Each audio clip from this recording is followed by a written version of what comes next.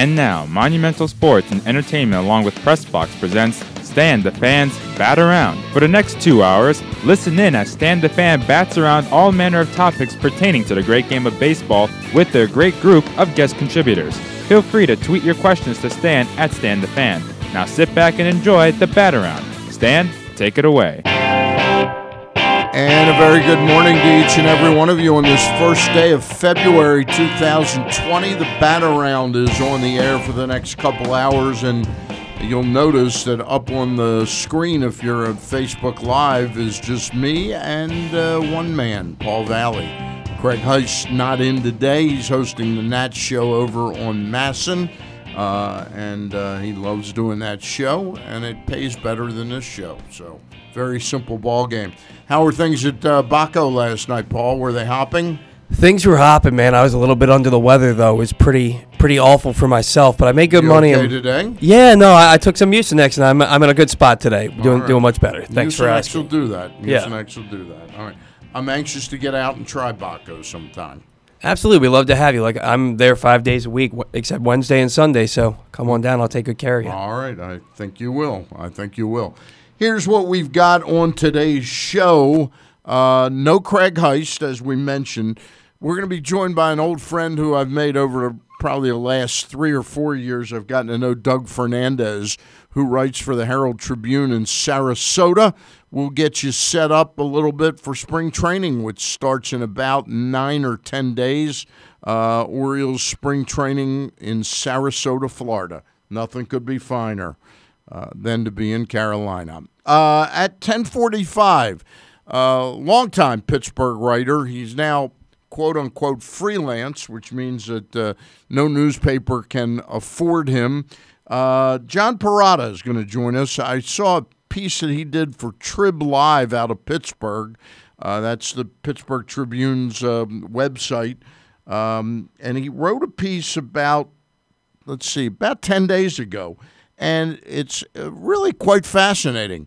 While the Orioles, over the last couple of years, have moved away from direct induction of someone into the Orioles Hall of Fame because of the lack of some obvious candidates, the Pittsburgh Pirates have never had a team Hall of Fame, and they are starting one this year. So we'll talk to John about what was behind that absence of a Pittsburgh Pirate Hall of Fame. This is a storied franchise. Some incredibly great players have played for the Pittsburgh Pirates, and not the least of which Willie Stargell, Roberto Clemente, John Candelaria, Steve Blass, Bill Mazeroski, Hannes Wagner. There's no shortage of Pittsburgh Pirates who belong in a team Hall of Fame. Paul Wainer also. So we'll talk about that. We know one player, Steve Blass, who's going in this year. Also, I would suggest that Bob Prince, nicknamed the Gunner, longtime voice of the Pittsburgh Pirates, different voice, but much like a Chuck Thompson here in Baltimore, was probably the Pittsburgh Pirates' voice for 25 years plus. I'm assuming he'll go on. 11:05, Bill Ladson from MLB.com will join us. We'll talk about the hiring of Dusty Baker. We'll talk about the hiring of the Mets manager, Luis Rojas, and who are the latest candidates for the last remaining managerial job. Never seen anything quite like this, with 3 managers losing their job in mid-January with the outcome of the investigation into the Houston Astros. Of course, the 3 were A.J. Hinch, field manager of the Astros, Alex Cora, former bench coach for A.J. Hinch, and purported ringleader of the sign-stealing scandal, and he resigned in front of penalties, which are expected to be pretty harsh on the Pittsburgh Pirates as well. And then, last but not least, Carlos Beltran, who is the only player recent vintage player that was tainted by the scandal. He played for the 2017 Houston Astros, but was known to be one of the ringleaders in coming up with this scheme of how to steal pitches. Carlos Beltran, known throughout his career as a really smart baseball player, somebody who knew how to steal signs legitimately rather than through the use of technology.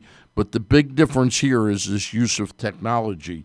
At 11:20, Baltimore Sun sports writer, Oriole writer, John Meoli makes his first trip on the bat-around, and we appreciate that. And then Andy Dolich will finish us up at about 11:35, 11:38. We'll talk to him about the recent story. Now, where is it? Here's this recent story in the which paper is this? Oh, I'm not going to be able to tell which paper it is. It's the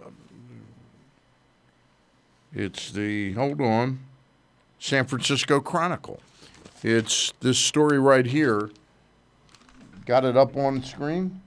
Little lower. Little lower. How about right there? Over there on the right here? Yeah, you got it. It's Oakland not banking on A's gondola for ballpark. They're getting close, probably 6 months away from possibly putting a shovel into the Howard Terminal Stadium in Oakland, at the Port of Oakland. And this article is about the transportation, how people will get to the games. And Andy and I have joked about this for a long time. The big highway out there is Highway, I forget if it's number 85. I'm not scanning this very well here this morning. But anyway, the big highway there that runs through the city of Oakland, there's actual talk about people getting on a gondola. This is, an electronic gondola like that would be at a ski slope that would take you up the mountain to get ready to go down and ski. There's talk about people parking on one side of the highway to keep from a total, a log jam of traffic down by the stadium. People would park up here and take a gondola. This is like 5 o'clock, 6 o'clock over rush hour, over the highway into the ballpark. Maybe one of the dumbest ideas I've ever heard. Can you imagine what it would be like if people got stuck on that gondola at any time of day, but rush hour, like 5, 6 o'clock in Oakland, San Francisco, expecting people to go up and get the gondola working properly or to retrieve the people? I mean, it's mind-boggling. Well, anything like that, it'll get stuck at some point, especially around 5, 6 o'clock, around rush hour. It just sounds like a logjam waiting to happen. Yeah. Is it the MacArthur Freeway that you're thinking of, I-580? I think I'm not sure. I'm not sure, and I'm horrible at scanning this. I had it last night. City, first draft of transportation. Maybe you can look at it while I talk on the air. Absolutely. What the highway is. I thought it was 580 or 5. I'm not sure. But anyway, Andy Dolich, longtime executive in the field of sports. He is one of the rare people that has worked literally in all 4 big sports, big-time major sports. He worked for the Oakland A's for about 10 or 12 years. He worked for the Washington Capitals for about 6 or 7 years. He worked for the Memphis Grizzlies for about 5 or 6 years and did the same with the San Francisco 49ers for about 5 years. And it's interesting. There are very few people that have pulled that trick off and worked in every sport. Anyway, we will get underway. I'm without Craig Heist. I overslept getting here, or waking up this morning by about 30 minutes, and I rushed out the door without my computer. So I keep thinking this book is my computer, but it's not. We ask you, as we do each and every week, to please like and share the program.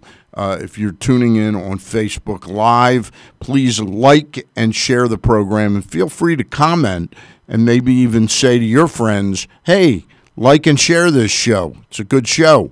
We, unlike regular radio stations, we don't have the ability to be picked up easily on the dial, so we depend upon the kindness of strangers out there and friends who will push the message. Orioles this week picked up Wade LeBlanc, kind of a veteran 35-year-old left-hander. He had a very, and I can't help but say three varies, a very fine 2018 season when he got thrust into the Mariners rotation. That was probably the first year that it really became apparent that Felix Hernandez was, a problem. His health was a problem. There were a ton of innings available, and Wade LeBlanc picked up probably about 150 innings. That would be a blessing from God if somehow he made the Orioles and could pitch to his 2018 level. Last year, not such a good year. It all kind of fell apart for him. ERA over 5, well over 5. But he is a veteran pitcher. He joins Doug Brokaw. I don't know if the two of them have combined efforts at any time in his career, but at least it's a try at something. About a week or 10 days ago, they also picked up a 34-year-old. LeBlanc is 35. I think Cesar Valdez is 34, I believe.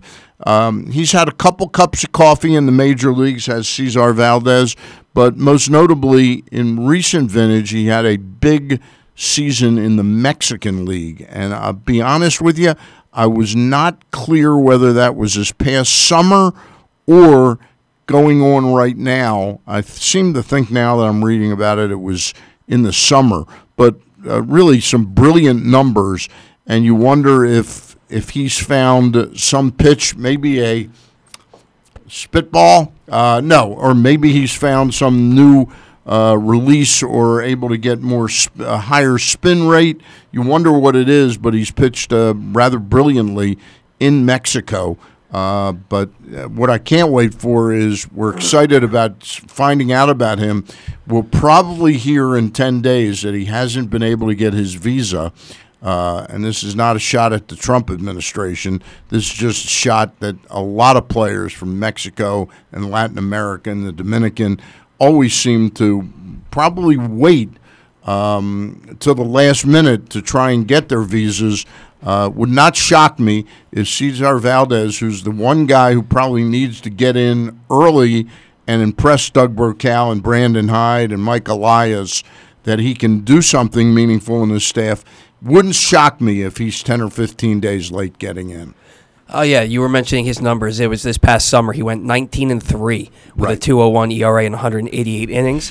He is 34. That's Lamar Jackson's record in the regular season, 19-3 in his career, yeah. Little tie-in, and he shares a birthday with Chris Davis, March 17th, St. Patrick's Day, so that he'll be 35 on March 17th. I think he might be a year older than Davis. All right, so that's kind of interesting. Now, what's interesting about those is as recently as Wednesday evening, and I was live at the event, the Babe Ruth Museum, who, by the way, Babe Ruth Museum next Saturday, actually Friday is the 7th, correct? Tomorrow's is Friday is the 7th. They will have Babe's Bash down at Game Sports Bar. That will be taking place next week, and we hope to make an appearance down there. All right. What was I going to say? So I was at this event that the Babe Ruth Museum did in conjunction with the Orioles. The event was at the warehouse on the 6th floor of the warehouse. There was some hors d'oeuvres, a little bit of food, and then you sat down and got to listen to Rock Kabatko interview Orioles general manager Mike Elias. And then Mike spent 15 minutes or so answering questions from the audience, 15 or 20 minutes. The whole thing was a little over an hour probably, but a nice event. And during that event, there was not a name mentioned, but there was a reference that they would like to bring in a veteran pitcher. I put 2 and 2 together before Wednesday night, and I've seen from afar. You may remember I mentioned this as long ago as 2 months ago, that I thought that Andrew Cashner, who I figured after his poor performance with the Boston Red Sox, the Red Sox weren't going to rush to re-sign him and pay him $7 or $8 million a year. And in fact, that no teams were going to rush to pay him $7 or $8 million a year. Remember, his 2-year contract with the Orioles paid him roughly $16 million, I believe, for the 2 seasons. I figured he might come in at the $2 to $3 million range. And lo and behold, we are 10 days away from spring training. And again, manager Mike Elias wouldn't mention his name. Rockabatko, though, has written his name in print on the website, the MassonSports.com website. So it's interesting that he's out there. 2 of his best seasons in all of his career, about 11-year career, have been under the tutelage of Doug Brokaw. Again, we're not talking about a guy who's going to move the earth beneath the Orioles' feet and turn them into a contender. But I did the math last night on Masson, the Mid-Atlantic Sports Report. The Orioles, if you use 5 innings as the rough number that you're hoping to get out of the average of 162 starts, that comes to 810 innings. So if you're kind and say, well, John Means will be roughly what he was last year or better, or even a little worse, but 170 innings seems like about where John Means could be in the ballpark. Alex Cobb, who did surprisingly in his first season with the Orioles, I really hadn't remembered him pitching 152 innings, but he got in 152 innings. Last year, I think it was more like 12. You would think there'd be a time he would need to build back up, but let's be optimistic that he's been working hard and is in almost game shape now as they hit spring training. Let's throw him in for 120 innings, all right? That gives you 310 innings, which is roughly 500 innings shy.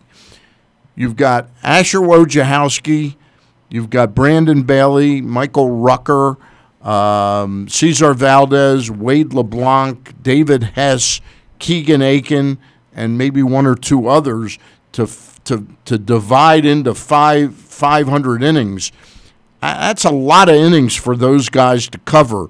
If you throw in Andrew Cashner at 160 innings, that takes that down to like 350. Then you might be able to use this sheer mass of numbers to accumulate the innings you are going to need out of starting pitching. But I think it's vital that the Orioles add look, Wojciechowski, I would say there's a chance if he's healthy, he'll throw 140 innings this year, 130, 140 innings. But again, you can't count on that going into the year. Means could get hurt.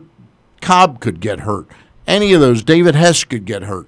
Andrew Cashner's been a dependable, durable guy insofar as eating up innings. What that's going to do is allow you not to beat up your bullpen. It's nice to say, hey, but the bullpen's going to have Givens, Hunter Harvey, Dylan Tate, Miguel Castro, Sean Armstrong, Paul Fry, whomever else out there. But what happens on bad teams is they invariably overuse their bullpen because their starting pitching is so bad.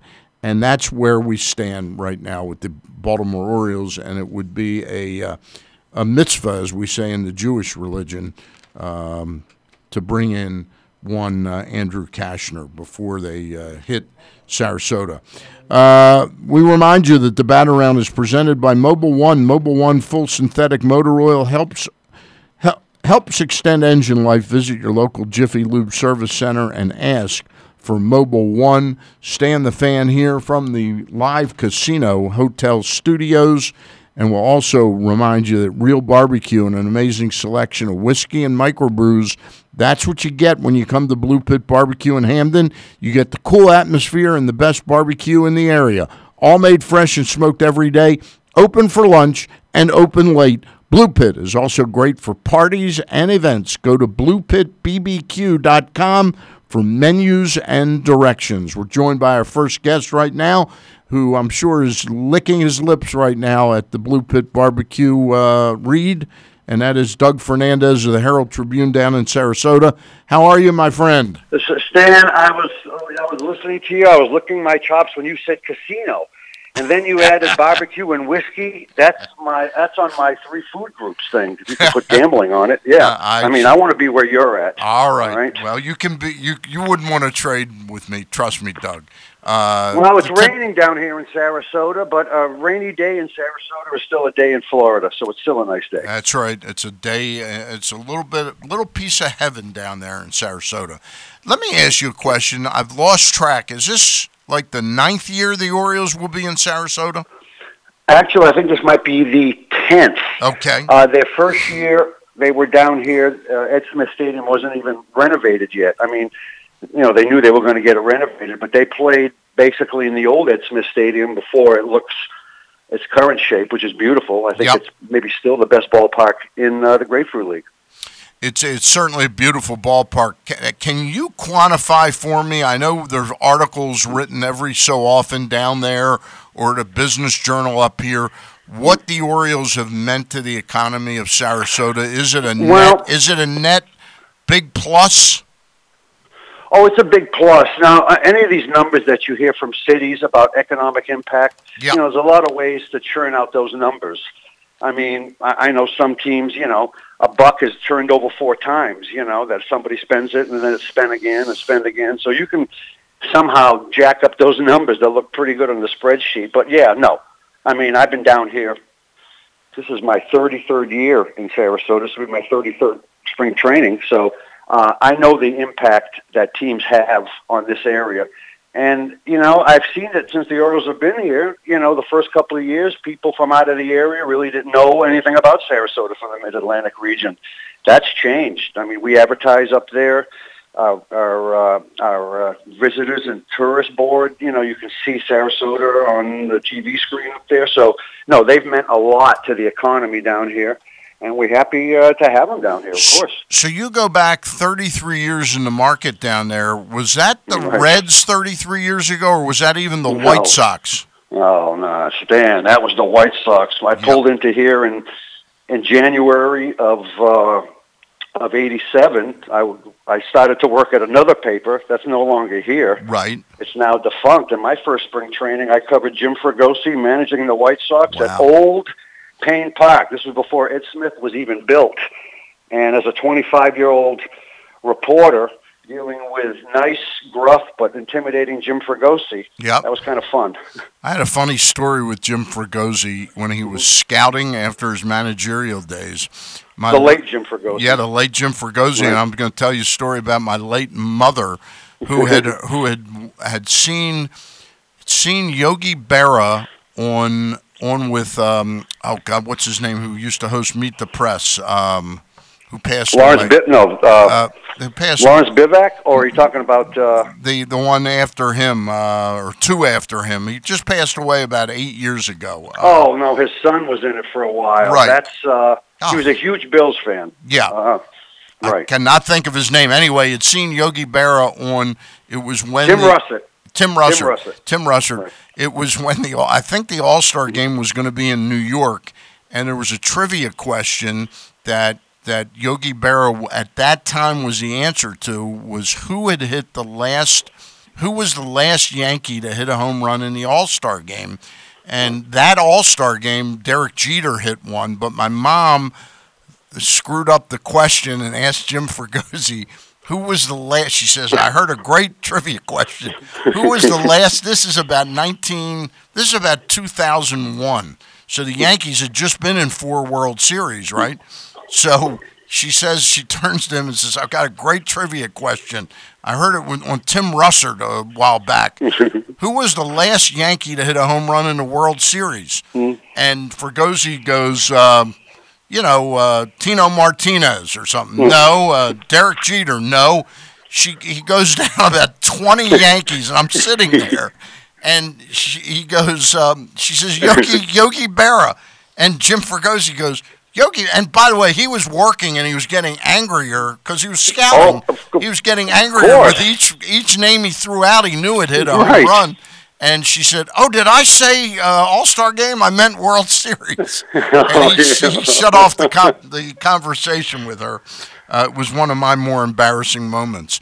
Jim Fregosi was a gruff guy, but once you got to know him, he was like a teddy bear. Yes, he was, and a really solid baseball guy. There was no question about it. Of course, wasn't he traded for Nolan Ryan? He was the one traded from the Angels to the Mets for Nolan Ryan. Wow. Not a great trade by the. Wow, yeah, but who would have thunk Nolan Ryan back then? It was still wild. Would have evolved into what he did. That's what they thought.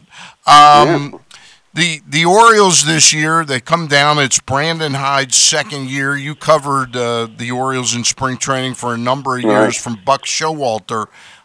Your thoughts on the difference during a rebuild, this type of manager versus Buck Showalter? Well, I think Buck works well with veteran players, and I think veteran players respect Buck, not that the young players don't. But I think when you're going into a rebuild, like the Orioles have obviously been for 1 or 2 years here, I think you need a younger guy who works well, communicates well, speaks lingo of the younger guys. And, Hyde was a, developmental guy. He was a bench coach. He's a younger guy, very enthusiastic. I'm not going to say what they told Brandon to say or do, but I'm sure it was to accentuate the positive, eliminate the negative, accentuate the positive, because there was going to be more negative than positive, I'm sure, in last year. And he did. If you look at go ahead. If you look at the performance, I think the Orioles would have been expected to lose 100 games again, and they did. Yep. But I think when a team is in a rebuild, I think you have to look at individual performances, and there were several. Mancini had a nice year. I mean, Renato Nunez, if you were going to predict 31 and 90 for him before in training camp, you would have taken that. Santana had 20 home runs, and this guy John Means, one of their draft picks, finally, 12 and 11, not a bad year. So you look at those performances and the fact that the Orioles farm system is now ranked one of the better ones in major leagues. I mean, they got some young guys, Mountcastle, and this catcher they just drafted. I was just reading some stats on him. Rutschman. Pretty impressive. Oh, yeah. Yeah. This guy could be in the majors by next year and be there for 10 years. Yeah, so, there's no question about it. And the future looks better than it did 2 years ago. And they've finally got a couple pitchers that seem to be the kind of pitchers that you need at the top of the rotation while they're 2-3 years away. D.L. Hall and Grayson Rodriguez are looking pretty good. Question for you. I know you don't cover the Tampa Bay Rays closely. Right. You probably go to a couple games a year. But you were there when Alex Cobb was a pretty good pitcher. Is this a guy who, if healthy, still can help the Baltimore Orioles or become, if healthy, a useful trade chip at midseason if he really proves out to be healthy? Well, that's a good question, Stan. I mean, listen, he was hurt with the Rays. He performed, though. Obviously, he wasn't on the DL as much for them as he has been for the Rays. I know he's coming off that hip surgery. He's a great guy. And, yes, when he is healthy and he's got that changeup working, so there's that separation and speed of his pitches, And listen, he's pitched in the AL East. That was proven before he came to Baltimore. He just has to be healthy. When you look at this team right now and you look at that top of the rotation, it's pretty thin. You got rid of Cashner last year. Yep. I mean, you're looking at, a guy like Means, a great look last year. But you got Cobb coming back. You got Bundy, who's coming off 2 back-to-back bad years. Bundy's been traded. He's with the Angels. Oh, wait a minute. Yep. I thought I did when was he traded? He was traded right before the winter meetings. We got 4 We got 4 young pitchers. I'm sure you just forgot it, that's all. Yep. No, I did my research, obviously, and I didn't know that he was traded. So basically, listen, perfect example. It dovetails back to what I said, Stan. Yeah, they're building for the future. I think Oriole fans have better be prepared for 2 or 3 more years of just down performances until this team and organization really starts to, pay benefits from all the draft picks they've had. The recent talk has been that the Orioles, who signed Jose Iglesias, a free agent shortstop, for about $2.5–3 million for the year, and an option for next year. They also say they have money for one more sort of starting pitcher veteran. There's talk that Cashner may come back to the Orioles this spring. Well, I'll tell you, as a Red Sox fan, he was awful with the Red Sox. When he was sent up there, he did not perform, and he was ripped in the media. Then, like, who did this guy that they pick up at? And that was one of the reasons that I think led to Duquette's. They pick up this guy, and they have to ultimately put him in the bullpen where he performed better. Right. So yeah, I think he performs better. I don't know if the Boston market and the pressure. Yeah, I think he succumbed to the pressure. I think he's a perfect fit he can be a sort of a big time guy in a small pond that's not really a lot expected of. But hey, listen, one thing I forgot to even mention. Yeah. I'll tell you, Oriole fans should be very encouraged. I did a story on him in spring training, so naturally I followed his season. Richie Martin. 169 average in the first half, 284 in the second. I'll tell you, if this guy gets it at the plate, this guy can play in the field. You may have a very serviceable shortstop there, or at least, a trade piece if you got somebody in the pipeline. Well, I think they're going to go with Iglesias this year and maybe next year if he hits well and he's a good teammate. But Martin, Doug, they've added a 26th man to every roster. Right. And Martin may compete for that job to be a utility guy. Me personally, I think he needs more seasoning. Remember, the Rule 5 is a double-edged sword. It's good for the player that it keeps you from getting log-jammed in one organization, but oftentimes you have to make that big jump from Double-A to the majors without any Triple-A. And there aren't a lot of players that make that jump successfully. Yeah, but Stan, Triple-A is just a stopover sometimes. Double-A, if you make it out of Double-A, you've proven yourself. I'm just looking at a guy like Richie. I mean, he's a great kid. There's no question he's a great kid. Yeah.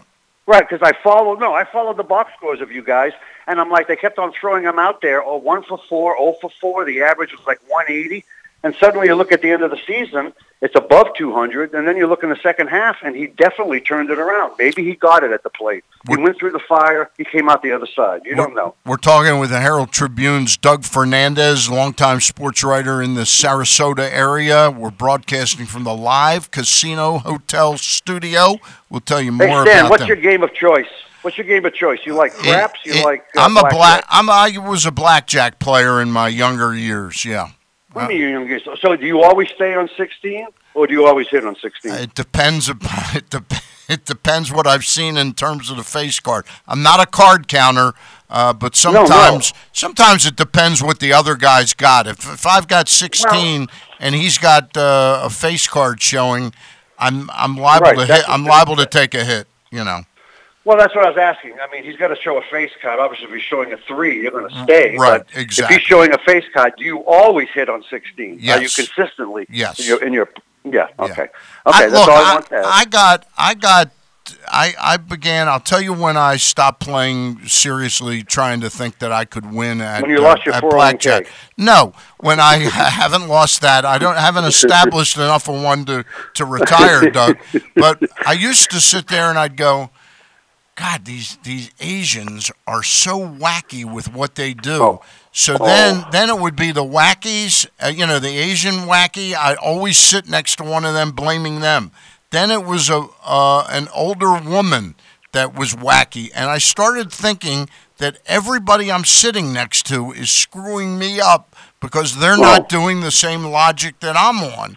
When you start talking to yourself like that, it's a good time to stop playing blackjack. Well, Stan, I mean, if you play the game, then you know if the other people at the table are playing it correctly. If you're sitting next to a person, right, and they got a 12 showing, and the dealer is representing a 20, right, and they're deciding whether to hit or not. Yeah. That's when you walk away and go to another table. Yeah, okay? the problem I found, seriously, Doug, that we're talking about this is I found that I was comfortable at one time being at a $25 table, okay? Right.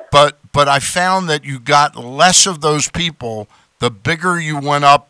If you played at a $50 table or $100, I don't want to play at that table. I can't play at those tables. I want to play at the $5 or $25 tables, and that's where all the wackies are. that don't know how to play the game. I don't want to even play at the 20. I don't want to have to bet $25. You want to bet $5. You want to be at the $5 or $10 table. Well, $10 table. Yeah. But when they change that sign, you're sitting there. Yeah. I say, I want to be grandfathered in. They're like, are you kidding me? Right. No. Right. It's gone up. All right. Hey, I wanted to ask you one more question about spring training, and that is, sure. we know that they have a positive economic impact. Yes. Do the people in Sarasota actually care about going to the games, or is it 90% people that come down that are Oriole fans from out of town? 90%? No, not even close. No, if you were to walk around that crowd of 7,000, right. Most of those people are from Sarasota County. I'm not saying Sarasota County is a county of about 300,000, 400,000 now. Right. So those fans could be not only from Sarasota, Bradenton, Venice, Northport, Lakewood Ranch. A good cross-section of them are Oriole fans, obviously, because as the team has been here more years, they've more and more have started to come down. But it's still predominantly Sarasota County fans. But I was out having a hamburger yesterday. A couple of days ago, I saw Mike Wright, who will be playing in Korea this year, I believe. Yes. Mike Wright has a home here in Sarasota, and I saw him there with his wife and kid getting something to eat. So good for him that he found a gig overseas. Yeah, I hope he is one of these guys that has 2 or 3 good years there and can make it back to the major leagues. Well, I don't know, Stan. I think he's going there probably to make some money. Yep. I'm sure it's a good. I think Mike Wright, God bless him. I think he's shown that he's not quite Major League Baseball caliber. He's like a 4A guy. I think it's proven that he's not a consistent Major League pitcher, and that's why he's going overseas. I would agree with you. I would agree with you. We're talking to Doug Fernandes, just another minute with him on the show. By the way, I got a suggestion for an article for you this year. Sure. Last year was the first year that the Orioles opened Boog's Barbecue down in Sarasota. Did you talk to Boog? Did you do a story on it last year? Yes. Okay. I did. I did. In fact, put it this way. Here's a little story, okay? Okay. And I know you're going to go. I was waiting in line because everybody was wanting to talk to him. Right. So I waited my turn. I went up to him. I said, I'm a reporter for the Sarasota Herald. And I said, I know you went to school down in Key West, originally from Lakeland, but you're a conch. And we were talking a little bit back and forth. And I said, it was a pleasure to meet you, John.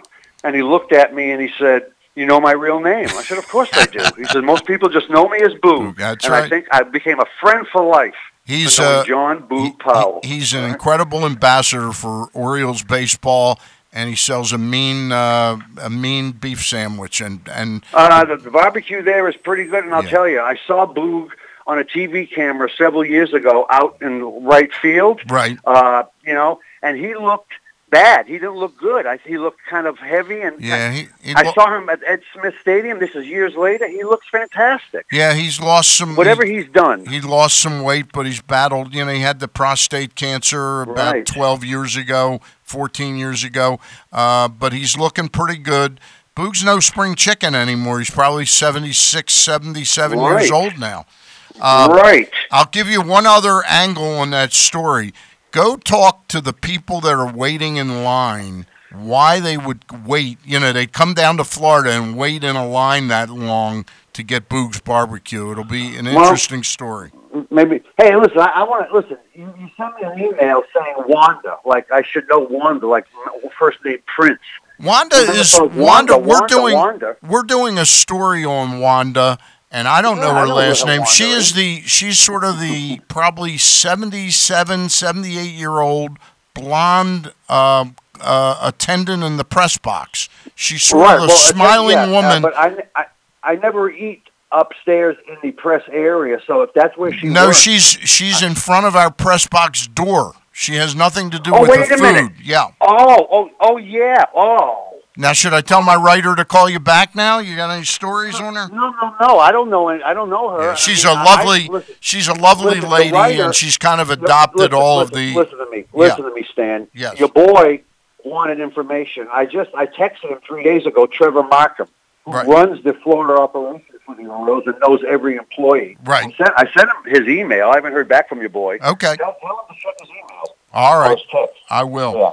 Hey, thanks for joining us. We'll probably get you on one time during spring training. All right, Doug? fan. It's fun. Looking forward to having you guys down here. All right. See you soon. There he is, bye-bye. Doug Fernandes of the Herald Tribune down in South Florida. It's the west coast of Florida, Sarasota. South Florida is Miami.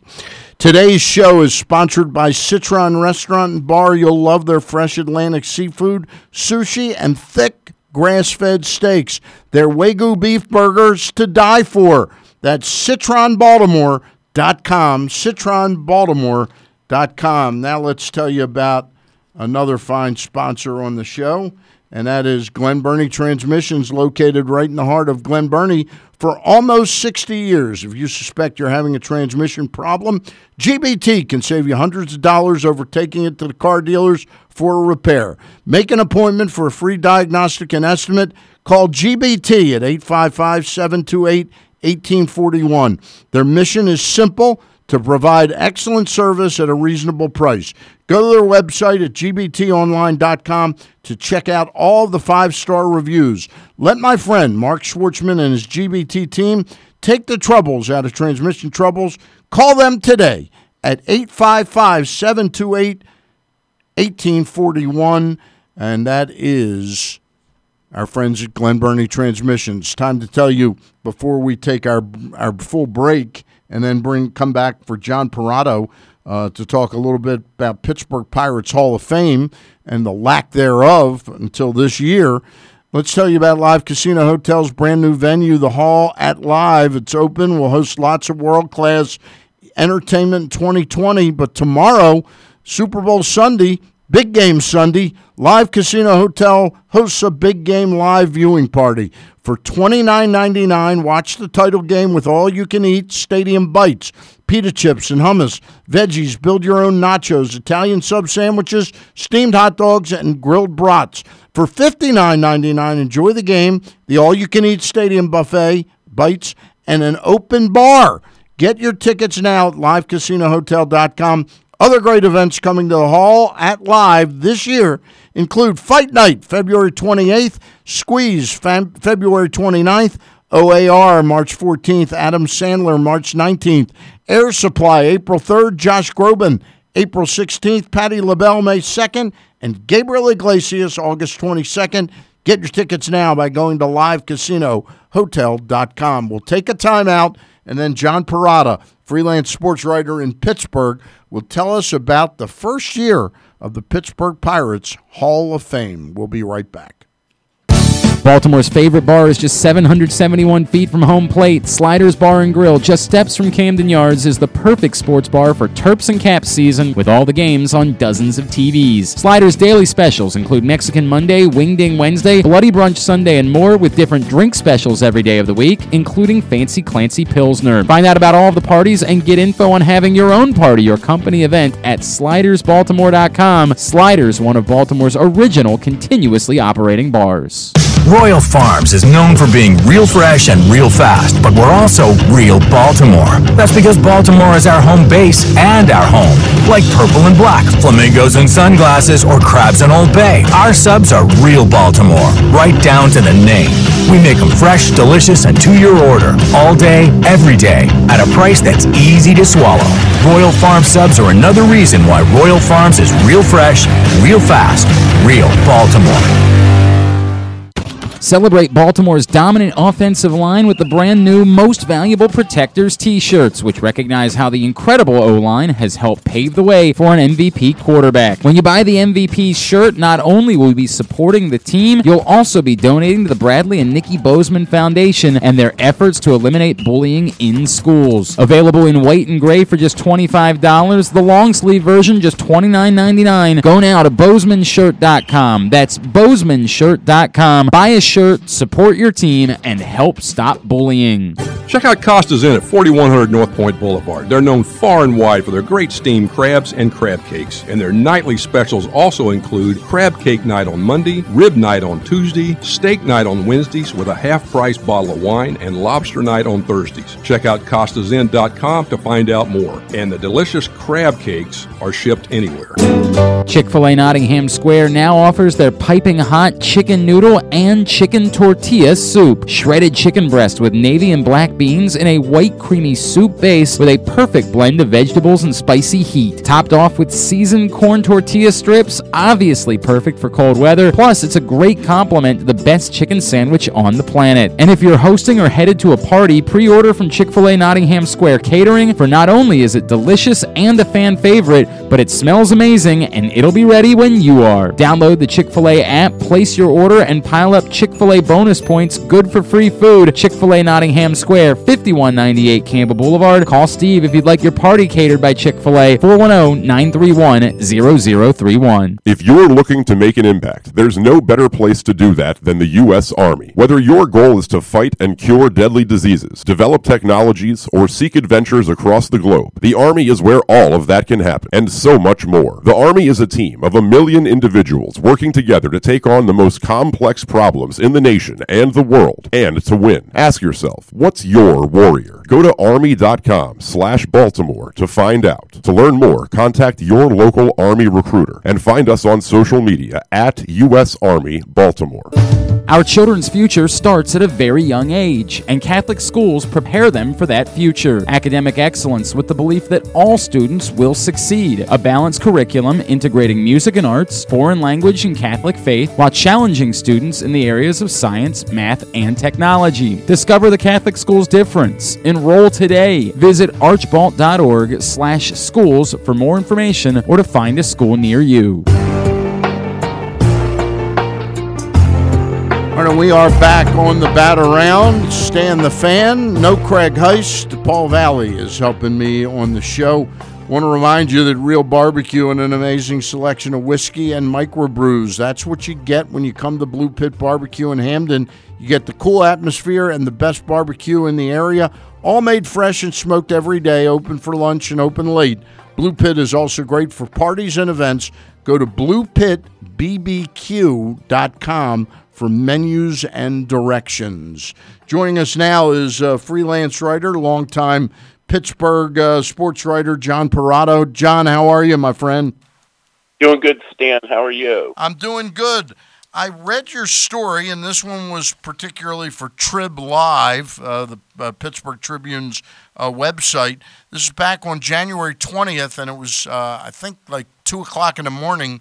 I Facebook emailed you and got a response right back from you, so I know you're a night owl like me, but I had never known that the Pittsburgh Pirates have not had a Hall of Fame. Do you have any idea how many teams in the 30 teams that are Major League Baseball do not have a Hall of Fame? Not very many. I don't know the exact count now. Right. I did at one point when they announced it last year. I researched it, but it's less than 10. Primarily, it's some of the newer teams like the Diamondbacks, the right. Rays, some of the expansion teams of the last 2 expansion rounds, the Rockies. But for the most part, pretty much all the teams have a Hall of Fame. Even if they don't have a physical building right. part of their ballpark, they at least have a list of players who are listed somewhere in their ballpark. And yeah, it's quite surprising for a Pirate franchise that's been around over 130 years that they're finally getting around to doing it. How do you think? So that's my next question. You can understand why the Diamondbacks or the Rockies might not have a Hall of Fame because it's hard to start one in the first 15 years or something like that. But how did the Pirates go over 120 years without starting a Hall of Fame? Well, that's a great question, and nobody seems to have an answer. This back in 2001 when PNC Park opened, or actually you got to go back a few years before that when they got the funding for the ballpark to go ahead and start construction on it in the late 90s. That was going to be part of the deal. It was like one of those, well, we're going to kind of right or wrong that none of the other ownership groups ever started a Hall of Fame, and that was supposed to be part of the new ballpark. But alas, it didn't happen for, a variety of reasons.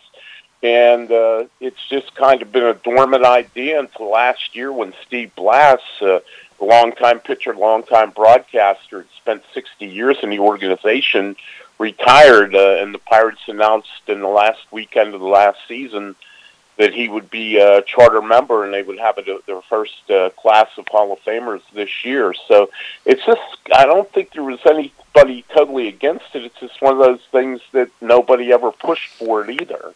Yeah, it's really a head scratcher because, again, the names you're talking about in the organization, while it's not hundreds or even dozens, you've got Hannes Wagner, Roberto Clemente, Paul Wainer, and Willie Stargell. Sure seems like a good spot that would have somebody would have come up with this, not the idea, but they would have executed it some time ago. What do you think this summer? Do you expect the class to be about 5 or 6 people, the introductory class? I would think, I'll be honest, this is a typical Pittsburgh Pirates production. It's not very well thought out. Right. You know, when I've asked some people in the organization on the business side, it's like, well, we're still kind of thinking about that, and it makes me think that they have no idea what they're doing. I hate to say it, but well, it seems like, because, like you said, I mean, there's 42 people in the Hall of Fame with Pirate connections, right? Either players, managers, owners, right, or broadcasters. I mean, yeah, exactly. Yeah. So I mean, there's plenty of candidates now. I don't think they would go more than 5 or 6 because if you put like 15 or 20 in at once, it kind of dilutes everything. Right. They're probably figuring out how to monetize it in such a way. And when I say monetize it, if they have Steve Blass, they can tie in a Steve Blass bobblehead night or something like that. Whereas, you know, Roberto Clemente and Stargell have passed on, you know, a long time ago. But it would seem like the names you mentioned, Hannes Wagner, Clemente, Paul Wainer, Willie Stargell, and I'll throw one more in, would be Bob Prince, the gunner, a longtime voice of the Pittsburgh Pirates, and Blass would seem like a hell of a starting point. Yeah, it would to me too. Yeah, and I think if they do want to induct a non-player in the first class, and I think certainly that would make sense on a lot of levels.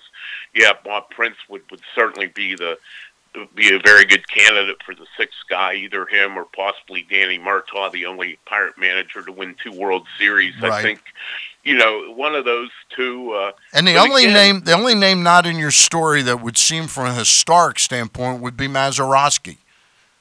Yeah, and I think you know, I think you certainly can make a very big case for him because he had the greatest moment in Pirate history with the Game 7 game-winning home run in the bottom of the 9th inning against the Yankees. And I think certainly if he's not in the first class, he would be in the second. Yeah. You know, they're really. I know the Pirates haven't had a whole lot of success in recent last few decades, and they haven't been to the World Series in 41 years now. But there really are a lot of great players, particularly hitters, in this organization. So they would have no problem filling quite a few classes before he'd start to, question some of the people that go in. But yeah, it'll be interesting to see what they do, and I'm gonna, you know, and I'm just a little surprised that this effort isn't a little more organized as you get this closer to the start of the season, and they really don't seem to really know exactly how they're going to handle this, and that really leaves me scratching my head. I can understand that. Why. My producer Paul Valle's got a question for you, John. Hey, John. Sure. Is this going to be, one, is this going to be something that they do every year moving forward? And two, where does a guy like Dave Parker fit, where he had like a 9-10 year career with the Pirates, won 2 batting titles? Bonds and Bonilla, too. Yeah. Where do guys like that fit? Well, I think eventually Parker would be part of it. I mean, certainly he was one of the best players in franchise history, and as Stan points out, Barry Bonds, Bobby Bonilla, I think, you know, certainly make a case for them, too. I mean, you know, a lot of people connect Bonds with the Giants because he played there for 15, 16 years, but he also played for the Pirates and won 2 MVPs.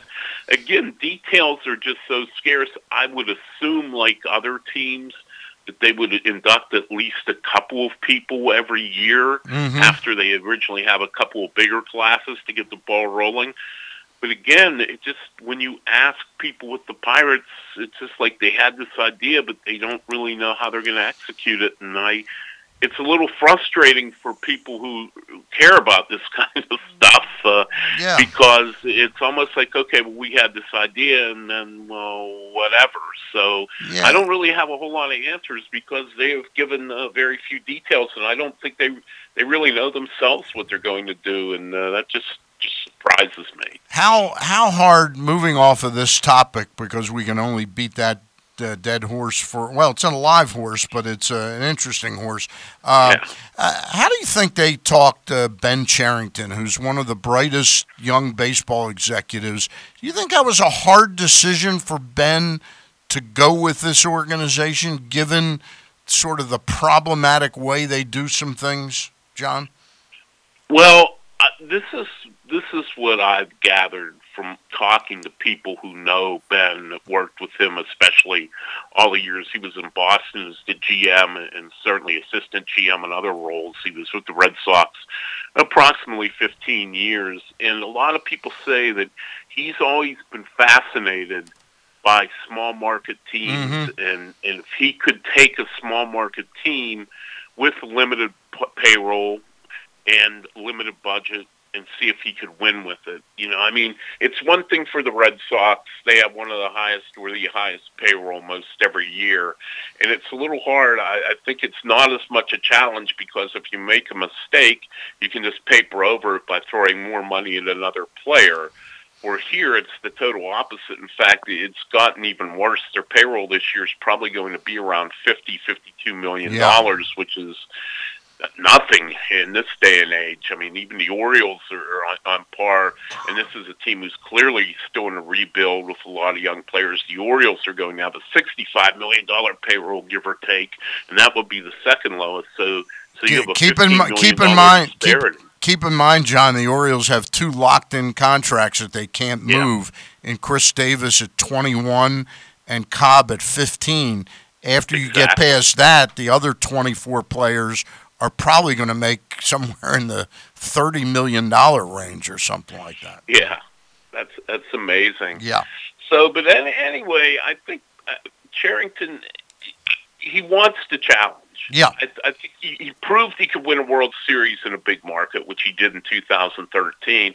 I think this is more of a personal thing for him, not just professional. He had a chance to interview for the Mets job last year, or I should say 2 years ago now, at the end of the 2018 season, and he turned it down. And there were other chances. He had a chance to interview for the Giants job after 2018. He turned it down. Right. And a lot of people say that, he's a small-town guy from New Hampshire. He's not a spotlight type of guy. He's a very good guy, very nice guy. Yep. But they feel that Pittsburgh is the type of place he can be comfortable in and really feels he can challenge himself to see if he can overcome all the obstacles you have here, including tight-fisted ownership, and still be able to put a winning team on the field. So that's how he ended up here, because I know that raised quite a few eyebrows around baseball when he first off become a candidate here for the job and then accepted the job. Yeah, he went from one of the higher profile teams in being general manager of the Red Sox under Larry Lucchino, and then when he flamed out there, perhaps he's just bided his time to get the position where he's got the leverage where he won't have that kind of pressure on him. Because I think the Pirates are fortunate to get a baseball man with his resume. I think they were too, and I'll be quite honest. I was quite surprised when he emerged as a candidate here, and I just didn't think that somebody of his skill level, somebody of his reputation would want to step into this situation. And I agree, Stan. The Pirates are very, very lucky, but they're going to have to give him some kind of help. I don't care who the general manager is. It's going to be near impossible to win with a $50 million payroll. And, I know it's not a rebuilding year because they won't use that term now, but certainly it's a year where there's no expectations for them to win. And I think they're going to try to use this year to find out who can help this team in the long range. Who are some guys that might build up enough trade value that they can trade in the winter and get prospects, or maybe at the trading deadline this year? And but yeah, on the whole, I don't care who you are. At some point, you have to have at least a minimum amount of money to work with in order to win. And I really question whether the ownership and Bob Nutting here care about that. It just seems like they are so obsessed with the bottom line and making it to get as profit as they can that I really don't know if you could exhume Branch Rickey and have him come back and win as general manager. We're talking with John Perrotto from Pittsburgh. He's a freelance writer there, long time with the Pittsburgh Trib. John, it's interesting when you look at the Pirates, this most recent trade they made, the Sterling Marte trade.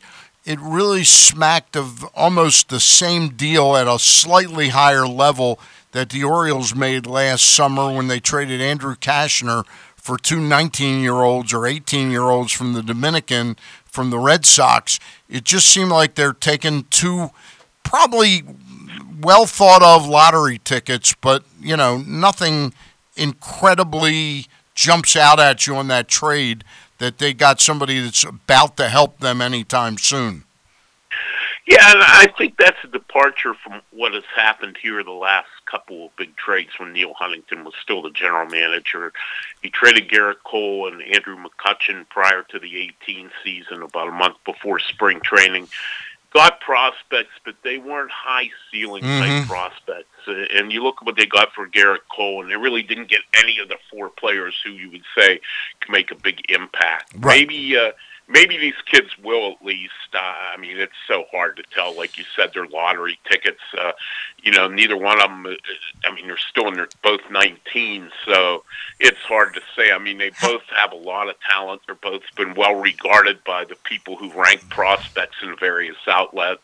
But again, I think their feeling was, if we're going to trade Starling Marte, why get a guy who's at best going to be a fourth or fifth starter, or a guy who's going to be a league average third baseman, and go out and get kids who maybe they'll fizzle out, but maybe they'll turn out to be above average players, all-star type caliber players. So I think that's a kind of change in philosophy you've seen here with Ben Cherington's first trade.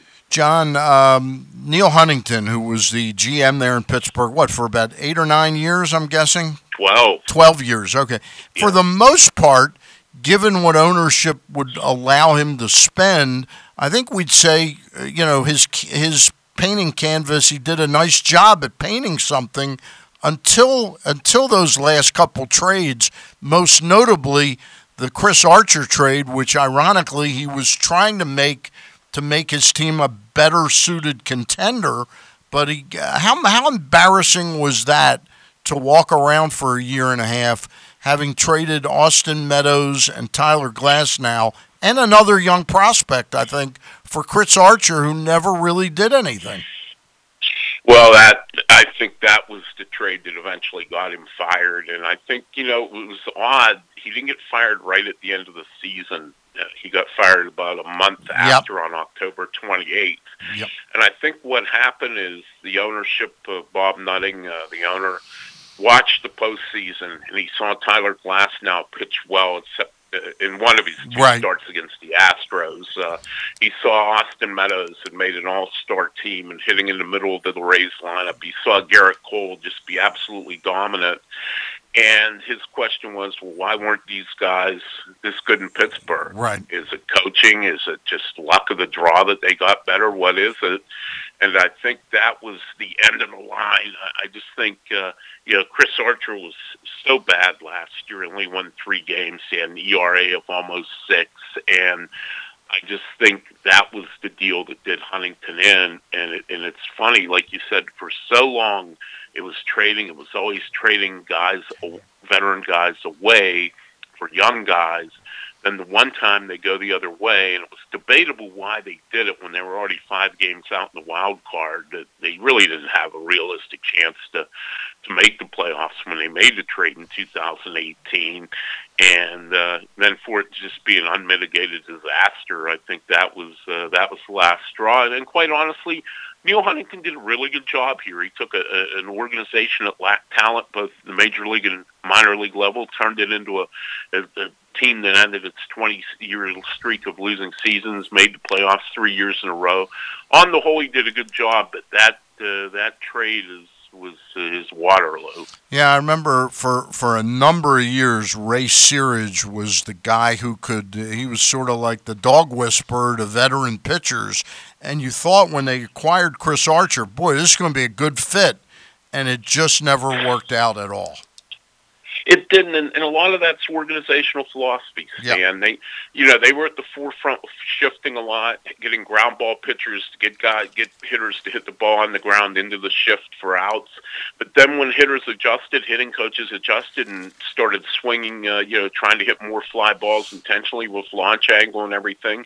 The Pirates pitchers didn't adjust their organizational philosophy, and all of a sudden, other teams started throwing high fastballs.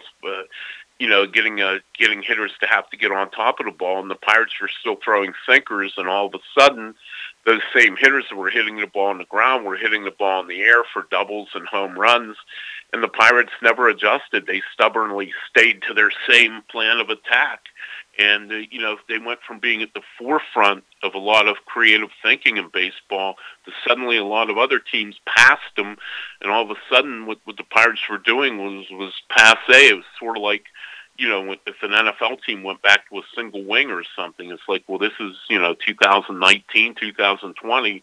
That doesn't work anymore. Hey, the duo of Clint Hurdle and Ray Searage now gone, and who's replaced Searage? I forget. The pitching coach is Oscar Marin, who Okay. was the Rangers bullpen coach last year. It was first year as a major league coach. He was a coach in the Mariners system and, farm system and the Rangers farm system. A younger guy, I believe he's 36, 37, in that range. He seems like a very personable guy, somebody who can relate to the pitchers. Not that Ray Searage wasn't. Ray was very well revered by his pitching staff.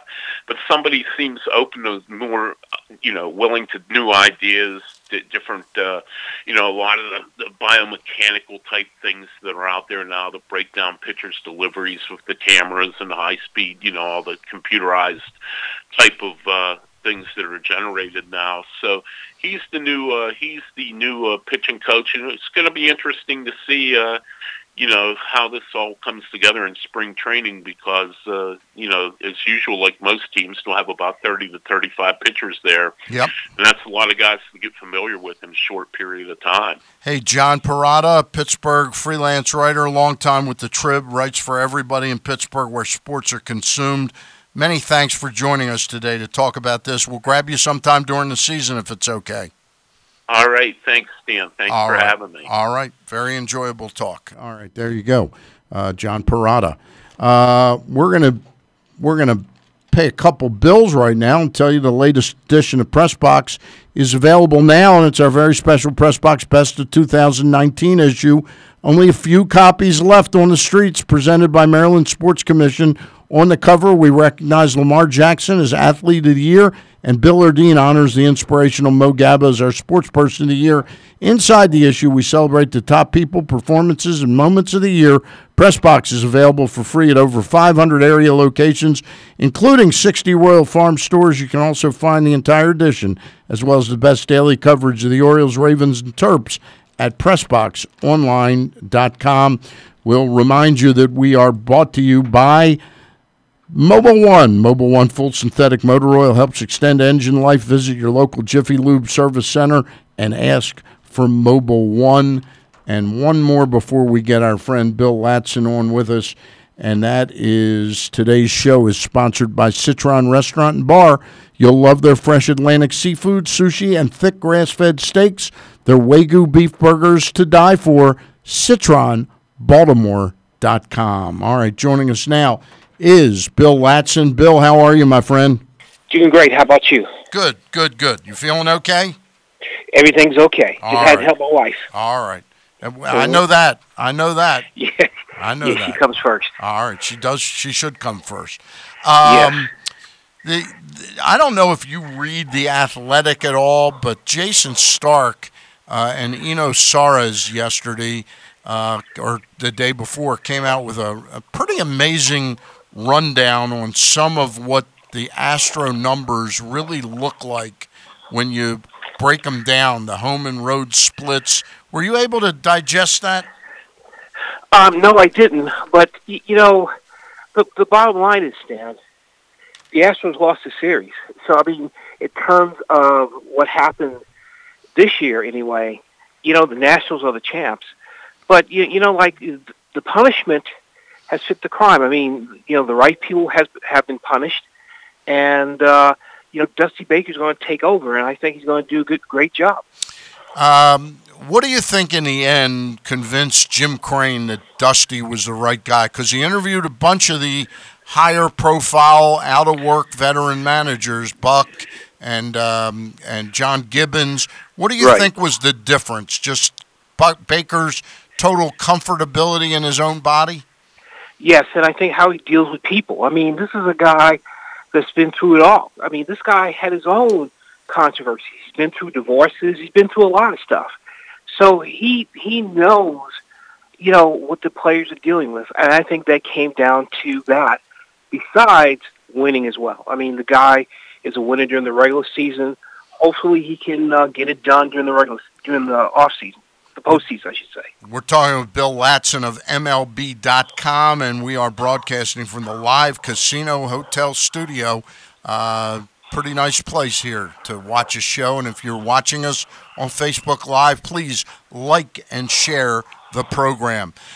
Bill, we're about 10, 12 days away from spring training. I don't think we've ever seen anything like this, where you had to get 3 managers named in the last 2.5, 3 weeks before spring training. But now we've still got one candidate out there that's going to get the Boston Red Sox job. Do you have any insights into whom that might be? The last one was a name I can't even remember right now. It's going slow. Yep. I think that they've taken their time, and they're keeping the coaching staff. That's the bottom line. So I don't think it's a rush to get a manager right away, because those same coaches were there, last year and the year before when they won the championship. So the Red Sox are not in a rush, and I think they should take their time, just like the Astros did with the GM. So we'll see what happens. The name surfaced the other day of Peter Woodfork as being the lead contender for the general manager's job. I know they've interviewed Daniel Evans, who used to be an executive with the Giants, dating back as long ago as when Dusty was with the Giants. So there's a little familiarity there. But it struck me that and follow me for a second, Bud Selig used to like to put somebody that he was familiar with around the baseball landscape. He liked Lucchino in San Diego or Boston. He liked Caston in Washington or L.A. And then he liked Sandy Alderson, somebody he was familiar with when the Mets problem was problematic up there. Is this a version of that with the GM role, where they want somebody that MLB can help shape the culture of what they want teams to be like? No, I think they want to get the right guy. I really do. I mean, this a little bit reminds me of you forgot to mention the Expos when they hired Omar Minaya. Yeah. And Frank Robinson. Yep. But I'm telling you, I think they're going to get the right guy. I think they're going to get their own guy. And then, they already said they love their analytics, people already. So we'll see how that goes. I mean, I don't know, who the final candidates are, but even with that, they're taking their time. Yeah, they sure are. The 3 candidates that are in-house are Ron Renicky, the bench coach, third base coach Carlos Feblas, and special assistant Jason Varitek. It seems like if you wanted one of those, you probably would have moved already. And sometimes in business, any business, not just sports, when you have 3 viable candidates on hand, you run the risk if you pick one of those, you piss off the other 2. Whereas if you go outside the organization, the other 3 sort of say, okay, well, it wasn't me, Yeah, I don't know. I mean, I just think the Red Sox are going to, the Red Sox have a great front office. I think they're going to take their time on this. I think they can't go wrong. This is an organization that's won 4 championships in the last 15 years, and I think whatever they do, they'll get it right. All right, Bill Ladson is our guest from MLB.com. Bill, any news with the New York Yankees? Anything going on with the Yankees right now? No, I mean, they're waiting for spring training to start. It's going to be interesting to see what Garrett Cole does. Obviously, I'll tell you what I've been telling you and Heist all this time. I still think they need starting pitching, and we'll see how that goes. All right. Now, the other team that is the highest profile team in the sport is probably the Los Angeles Dodgers. You know the old expression, where there's smoke, there's fire. Is there still some smoke to this Mookie Betts deal, which seems like it's got legs attached to it? Well, Mookie Betts, he wants to become a free agent. I think the Red Sox have no choice but to trade him, because he's already said publicly he's going to test the free agent waters. So, but I got to remind you of this. The Red Sox are going to want a lot in return. I mean, right. I'm sure they're going to want a lot of their, people in their farm system. The Padres have a great farm system. So they're going to have to give up a lot. It's not just major league players. It's going to be, you might see like a 7-for-1 deal. You just never know. Yeah. Well, the deal with the Dodgers, they're going over machinations with including David Price and Betts, and just Betts. I would guess that Betts would be more valuable to the Red Sox in terms of the literal return of players if they don't try and push David Price in that deal. Right, because I think if they did take David Price, I mean, he makes a lot of money also. Right. And but he's been dealing with a lot of injuries the last 3 years. So, I don't know. I mean, you almost have to say it has to be maybe Mookie Betts and for some other players, like you got to give up maybe 5 or 6 players. So, I think that's the way it's going to go. I don't see David Price going in this deal. You don't see him going in the deal? No. All right. Because he's been injured the last 3 years. All right. We're talking to Bill Ladson of MLB.com. Did you miss Craig Heist on this trip in? I always miss him, man. Yeah. You know how that is. Well, he's doing his Nats talk over on Masson today, where they pay real money to when I watch Bad Boys, yeah. Bad Boys 2, yeah. I laugh because that relationship reminds me so much of me and Heist. So yeah. I get a laugh at that. He's a special guy, Craig Heist. He just celebrated a birthday. Don't agree with him on much outside of sports, but we find sports as a great common denominator. You and I can tell, would agree on a lot of other things. Yes. All right. Listen, let you get back to your wife, and we will catch up with you next week, all right? You got it, man. Thanks for having me. Thanks. Bill Ladson of MLB.com. You can read his stuff all throughout the season on MLB.com. We've still got 2 more guests to go on the show. John Meoli of the Baltimore Sun will make his first trip in, and we'll be joined by him in just a couple minutes. But let me try and find my – hold on. I know I got it here. I know it's here. There it is. It's in a different category. Okay, that's right. It's not food and it's not non-food. Tell me if I got that right. Is that good? Yeah, you're right there. All right. Celebrate Baltimore's dominant offensive line with the brand new Most Valuable Protectors T-shirt, which recognizes how the incredible O-line has helped pave the way for an MVP quarterback. When you buy the MVP shirt, not only will you be supporting the team, you'll also be donating to the Bradley and Nikki Bozeman Foundation and their efforts to eliminate bullying in schools. The shirt is available in white and gray for just $25, and a long-sleeve shirt is now also available for $29.99. Go now to BozemanShirt.com. That's Bozeman, BOZEMAN shirt.com.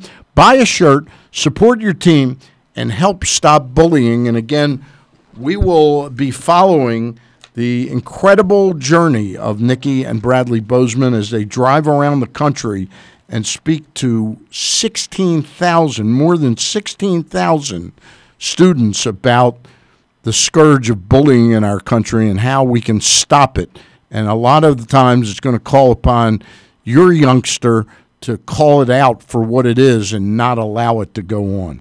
All right, Live Casino Hotel's brand new venue, the Hall at Live, is open and will host lots of world-class entertainment in 2020.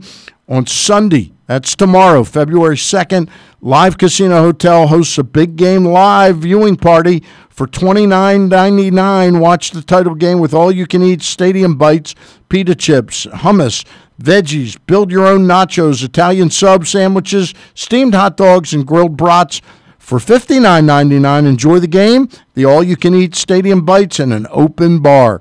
Get your tickets now at livecasinohotel.com.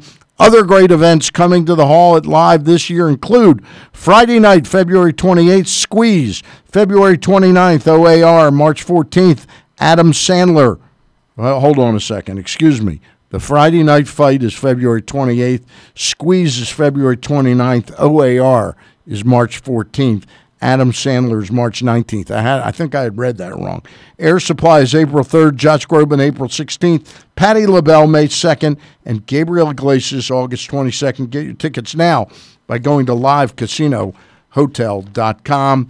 And now let me do one more of our spots here, and that is Baltimore's favorite sports bar is just 771 feet from home plate. Sliders Bar and Grill, just steps from Camden Yards. It's the perfect sports bar for Terps and Cap season with all the games on dozens of TVs. Sliders daily specials include Mexican Monday, Wingding Wednesday, Bloody Brunch Sunday, and more with different drink specials every day of the week, including Fancy Clancy Pilsner. Find out about all the parties and get info on having your own party or company event at slidersbaltimore.com. Sliders, one of Baltimore's original, continuously operating bars.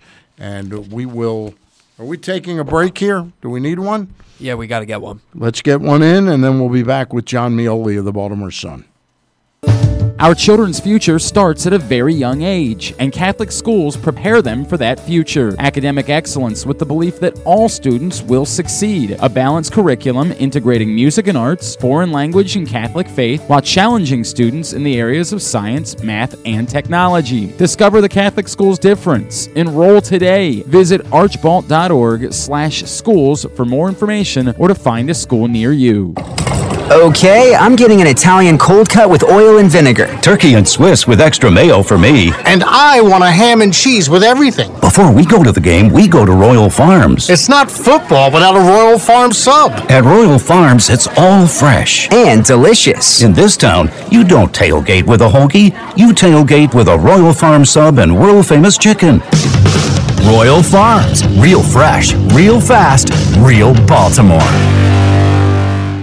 Check out Costa's Inn at 4100 North Point Boulevard. They're known far and wide for their great steamed crabs and crab cakes. And their nightly specials also include crab cake night on Monday, rib night on Tuesday, steak night on Wednesdays with a half-price bottle of wine, and lobster night on Thursdays. Check out costasinn.com to find out more. And the delicious crab cakes are shipped anywhere. Baltimore's favorite bar is just 771 feet from home plate. Sliders Bar and Grill, just steps from Camden Yards, is the perfect sports bar for Terps and Caps season with all the games on dozens of TVs. Sliders daily specials include Mexican Monday, Wingding Wednesday, Bloody Brunch Sunday, and more with different drink specials every day of the week, including Fancy Clancy Pilsner. Find out about all of the parties and get info on having your own party or company event at slidersbaltimore.com. Sliders, one of Baltimore's original continuously operating bars. The latest edition of Press Box is available now, and it's our very special Press Box Best of 2019 issue presented by Maryland Sports Commission. On the cover, we recognize Lamar Jackson as Athlete of the Year, and Bill Ladson honors the inspirational Mo Gaba as our Sports Person of the Year. Inside the issue, we celebrate the top people, performances, and moments of the year. Press Box is available for free at over 500 area locations, including 60 Royal Farm stores. You can also find the entire edition as well as the best daily coverage of the Orioles, Ravens, and Terps at PressBoxOnline.com. If it's happening in Baltimore sports and beyond, it's happening on Glenn Clark Radio. He is Mr. Trey Mancini. Thanks for having me on, guys. Glad to be back on. Ravens linebacker Matt Judon. Appreciate y'all. How y'all doing? He is Ravens kicker Justin Tucker. Thanks for having me. Adley Rutschman. Absolutely. Thanks for having me on. Coach Mark Turgeon. You bet, guys. How you guys doing? Joe Burrow. Thanks so much. I appreciate it. Thanks for having me on. Marlon Humphrey. Thank you. Coach Mike Loxley. Thanks for having me on. Baltimore's own Javante Davis. Thank you. I appreciate it. The great Ray Lewis. Always good to be on. What's up, fellas? Hey, what's going on, Ed? Glenn and Kyle are live Monday through Friday, 10 a.m. to noon, and archived anytime. Watch Facebook.com/PressBoxSports and listen to PressBoxOnline.com/radio. And we are back on the Bat Around, and on this Saturday morning, the 1st of February. And joining us right now is John Meoli, very fine baseball writer for the Baltimore Sun. John, how are you? I'm well. Thanks for having me on. It's a pleasure to have you on, and I appreciate your taking the time. When do you leave for Sarasota? Next Monday, the 10th, I believe, is the date. Now, and then we're going. I can't believe it's February already. I know. Saying that surprised me. I know. You snap your finger. Wait until you get my age, John. You snap your fingers, and it goes from one season to another. Is the season at this point? Is it something you're looking forward to, or with the amount of the grind that it is it something you approach almost with some reticence? I've actually been talking about that a lot lately. I'm trying to kind of figure that out myself. I'm very excited for the part where, like, you get off the plane. You get off the plane and it's 75 degrees. Well, that part will be good too. But just the part where you get down there and you start seeing things you want to write about, and you start seeing things that are going to be fun, and like cool stories to tell, and that part's exciting. That's the part that keeps me going. But it's probably the same for me and my peers and colleagues as it is for Orioles fans, where you're thinking to yourself like, man, like what's this going to be like? Last year everything was kind of new and interesting, and at least you were trying to figure out what was going to be different. This year is going to be a lot of the same, if not worse, and there's not a lot of novelty to it. Everyone's still working towards that long-term goal. You don't know how far along it is, and all you can really do is pay attention to what's happening at the major league level the best you can, knowing that it's still not really the focus. Right, agreed. It's interesting though. Last year when the season started, and we had no idea John Means was going to be what he was, but the concept that you had Cobb, Bundy, and Cashner at the top of the rotation gave you a belief that 60% of the games you'd have a decent enough starter. And then it kind of, when Bundy got off kind of poorly and Cobb was, of course, hurt, it really was a crapshoot and led to the Straley signing, which turned out to be a disaster. And the reason for this long-winded question, do you think the club has, and they're not finished yet necessarily, but do you think they've fortified themselves against the total disaster last year's starting pitching was, or is it still quite capable of being that ugly? I think I'll kind of hedge. I think that everything they've done has been, in the idea of trying to fortify themselves against it. Yeah. That was a situation where I'll never forget. I don't think I was around. I think I was at a minor league game or somewhere. But they had to call. There was a game in June. They had to call Luis Ortiz up to make a spot start, and someone asked Brandon Hyde what he expected. What was the expectation? He was like, I have no idea. Like, they were at that point where they didn't really know what they had in any of these guys, and they didn't really have any good options. Whether it's, churning guys off the roster, some of the guys who started last year, like Chandler Shepard, Ty Block, Tom Eshelman, Wade LeBlanc is the free agent signing on a minor league deal, Cole Stewart in on a major league deal with an option. I think they're really just trying to make it so that at least they know what they're going to have if they get into those situations. They don't have to go buy an Asher Wojciechowski as well as that went.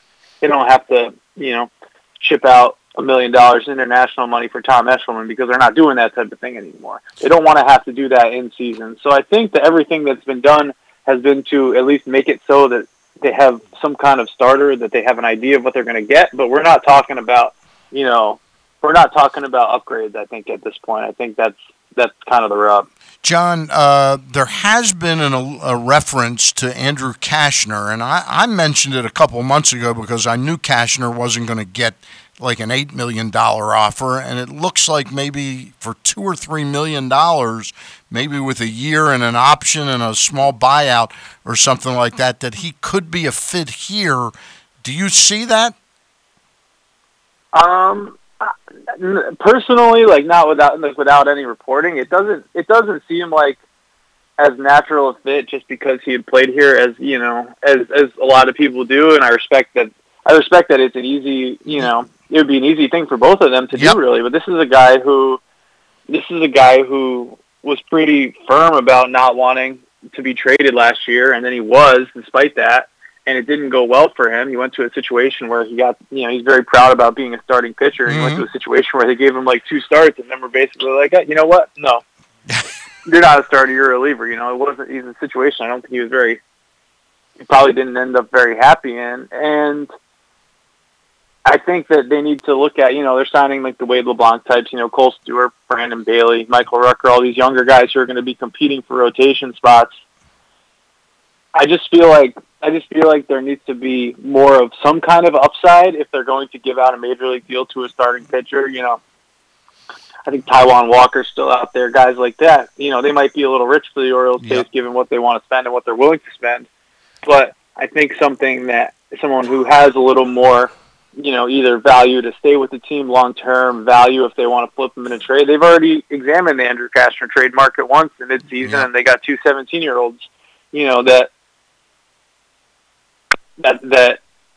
that kind of represented what the rest of the game kind of thought of him, and I think free agency is doing the same thing. So I don't know if they want to lock themselves in that situation again. So easy connection to make. It wouldn't be surprising if they ultimately, in a marriage of convenience, did it. But I don't think that he checks a ton of the boxes that they're going to be looking for, and that last free agent pitching signing. My biggest fear about not doing somebody like that or like a Walker is that if Cobb, if they get down there and all of a sudden 3 weeks in, Cobb springs a leak, then you've got really no veteran presence whatsoever. That's my one fear. And that's a legit concern. It was especially last year after Kashner was traded. Dylan Bundy was like a lead by example type guy, and that's something that they've, it worked, I think, as a good contrast to Kashner's, more vocalness. But I think that when they're talking about, their contingencies for that, their contingencies are like those guys, not the Keegan Aikens or Gene Kramers or, any of the guys who are in Bowie that were going to be in AAA this year. I think having the contingencies of the depth AAA starters, that's a little more, I think that's a little more what they're thinking about. Okay, if Cobb does go down, it's not like we're going to be, using Nate Carnes as an opener because we can't figure out who's going to start today. I think that part of it, even though it's not like a great answer, I think at least they have answers in that sense. Let's move to the bullpen, or at least somebody we think is a bullpen pitcher now, and that's Hunter Harvey. Now, listen, when you compare talent, he's probably the most talented arm they probably still have in the organization, despite its fragility. But do you see him now? Do you think the club is committed that Hunter Harvey is a reliever, or do you think if he is able to come out and pitch 50, 60 innings out of the bullpen and stay healthy this year, that they could revisit that at a later date?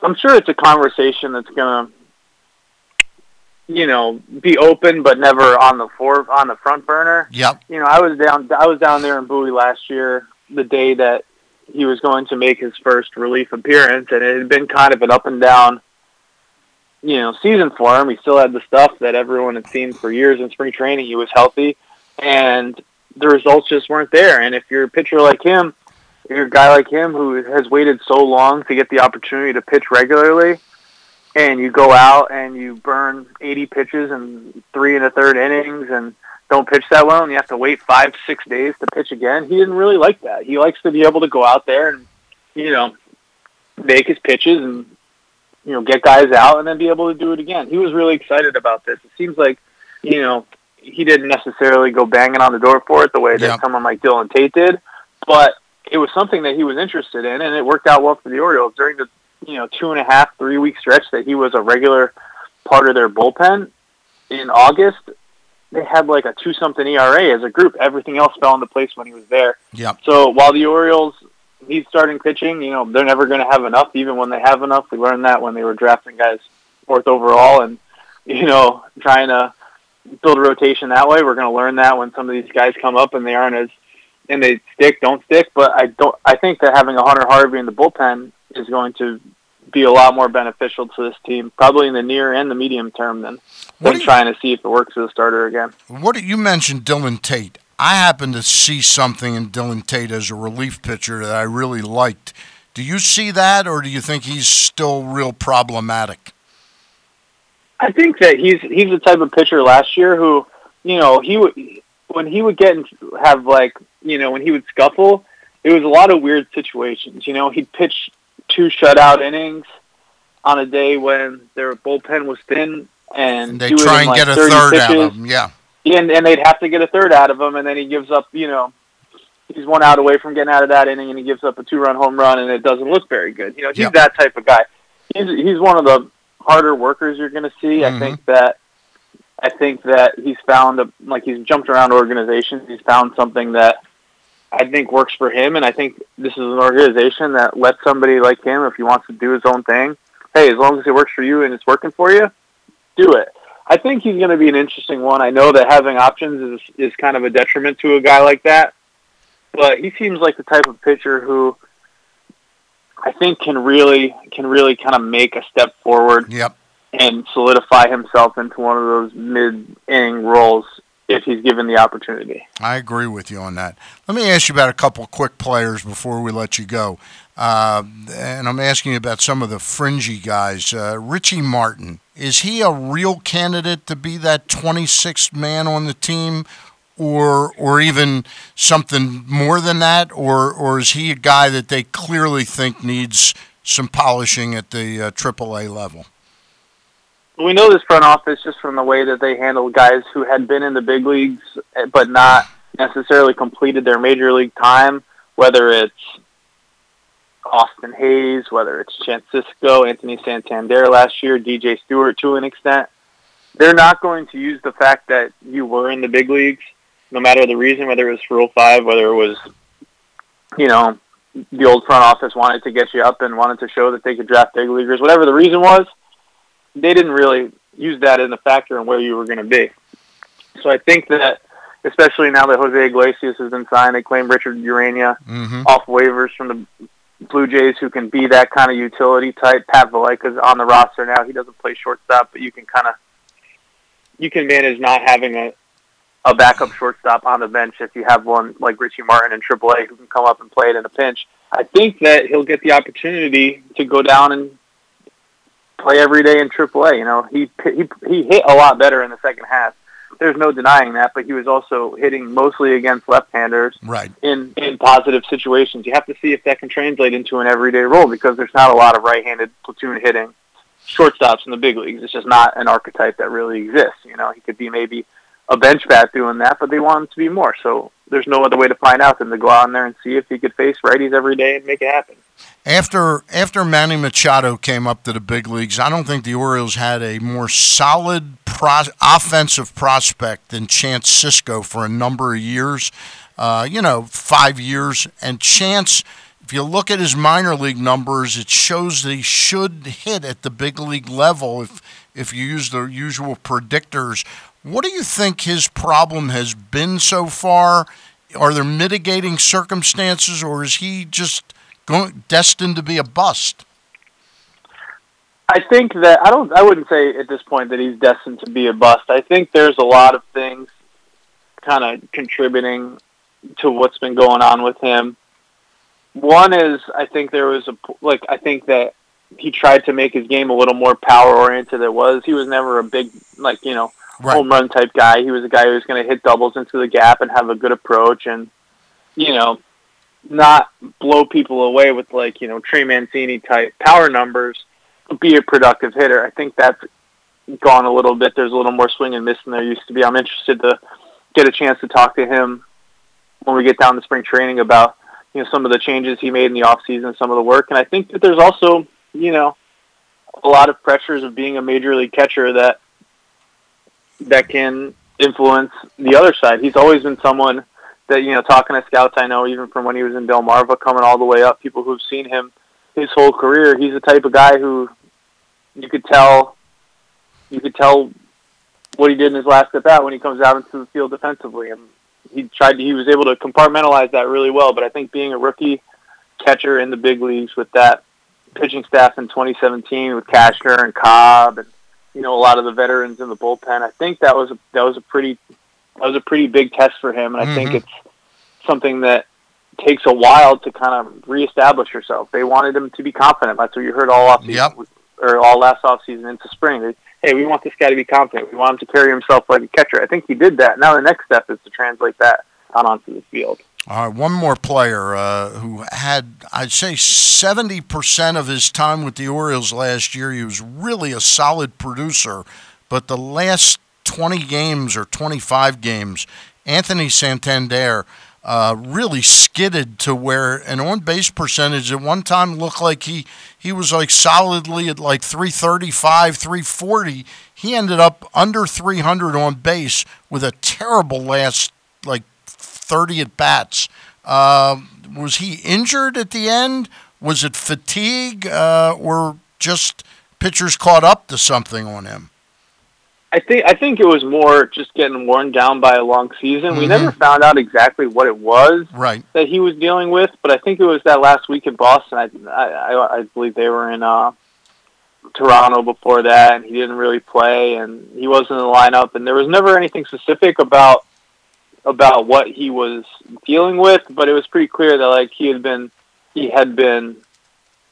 posting up for a long time when maybe a couple days off would have done him some good, and it got to the point where he was just cashed in for the season and that was it. I think he's someone, if he could be that person he was during that middle productive stretch, I mean, that's a very valuable player. He's not an everyday center fielder, but someone who can play center field, in a pinch if you need him to.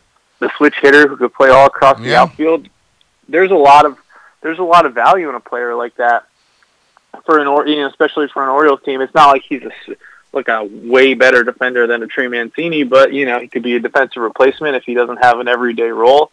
There are ways to find 400 something at bats for a player like that over the course of a season, even if the Orioles outfield pans out the way you want it to, and it's a Trey Mancini in left and Austin Hayes in center and Yusniel Diaz in right by the end of this year.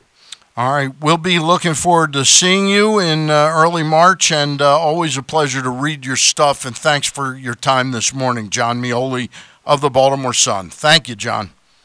You're very welcome. Talk to you soon. All right. Hey, we had a pretty special season, our Baltimore Ravens did this year, but when it comes to dining out casually and affordable, I know a place that is special every season. That's the Costas Inn at 4100 North Point Boulevard. Not only are they known all over for their great steamed crabs and crab cakes, they have a couple specials you want to keep in mind. Monday night is crab cake night. Tuesday night is ribs night. Wednesday night is steak night, partnered with half-price bottles of your favorite wines. And Thursday night is lobster night. So check out the Costas Inn any season of the year, and you may come back time and time again. 4100 North Point Boulevard. Phone number 410-477-1975. Call that number if you want to stop by the Costas Inn tomorrow for Super Bowl Sunday. The Costas Inn, 410-477-1975. You got to reserve your crabs. Joining us right now is our friend from the left coast, and I'm a little late for our date today. Andy Dolich joins us. And Andy, how are you? I'm great. When I tuned in this morning, the first thing I heard was Cobb Springs a leak, and I went, is that a historical note, or what should I know that I don't know? Cobb Springs a leak, and it was right in the middle of me having another sip waiting for you guys with my fancy Clancy Pilsner. All's good here on the West Coast. You get fancy Clancy Pilsner out on the West Coast, don't you? I have no idea, but I'm going to look for it. I'm going to look for it later today. Of course, here in this market, nobody's interested in football. Oh, maybe they are. Yeah. There's one of our teams is playing in a game tomorrow. What do you think? Let's start with that rather than wait. A lot of people tease that and then wait till the end. The Super Bowl tomorrow, is it going to be a high number of folks that watch this game? Is this a game that people are excited about? Well, all I could say is I know from the betting line a team with red is going to win. I do think it's going to have a big audience, but we've talked about this before on the show. Live TV audiences, how do you figure that out? Mm-hmm. Are there going to be hundreds of millions of people tuning in on all kinds of digital devices? No question. And it comes down to how exciting is the game going to be. And, everybody here wants Super Bowl number 6 for the 49ers because when you think about 4-12 a year ago, we're trying to predict that the Golden State Warriors would be 10-39. Wow. That's why people love sports, because nobody can figure it out, even geniuses like you guys. Yeah. Speaking of the Golden State Warriors, so they're 10-39 and they're in their new home, but is the new home such a draw and were tickets so hard to get that the tickets have all been gobbled up? Well, they have, because the lead-in was one of the most magical runs in NBA history, and they sold at a perfect time, almost like the 49ers going into Levi's with the injury-plagued season that they've had, and no Steph, no Clay, and Durant leaving. There's empty seats, but those seats have all been purchased and money's in the bank, and you know that you're going to have two of the greatest players in the NBA coming back and hopefully healthy for next year. So whatever it's looked like cosmetically in the building, they still have a pretty positive future. Have you been out to the new arena? I have. It's beautiful. I mean, all these pleasure palaces that are being built for professional sports today, and I can't wait to see the opening of the $5 billion joint stadium in Southern California, right, for the Chargers and the Rams. I mean, $5 billion. Yeah. There are some countries that don't have that in their budget. And so, we live in an amazing time. The amount of money that will be focused and already has been focused on Miami for this one game. It's a national holiday. And, it's why sports, and we could segue into Kobe here in a moment. You talk about an individual, a basketball player who has done other things, who did other things after his career was over. But the impact that this one player has made around the world shows what sports can do to elevate the global language of any sport, basketball in this case, and the ability of people to come together, which in our society right now, it's more divided than it is together. And this week at least showed me that people were united in just their love and honor of Kobe and what he did, and not paying attention to the other babble that is taking place close to where you guys are at. You never worked for the Charlotte Hornets, but a lot of people forget that Kobe Bryant was actually drafted by the Charlotte Hornets 20 years ago or 19 years ago. And Jerry West, the general manager, quickly struck a deal where he traded their number 1 pick and Vlade Divac to the Hornets for the rights for Kobe Bryant. Is that one of the worst deals that anybody has ever made, or was Divac, and he was a decent enough player, actually a special player in some ways, but that's got to go down as a pretty poor deal.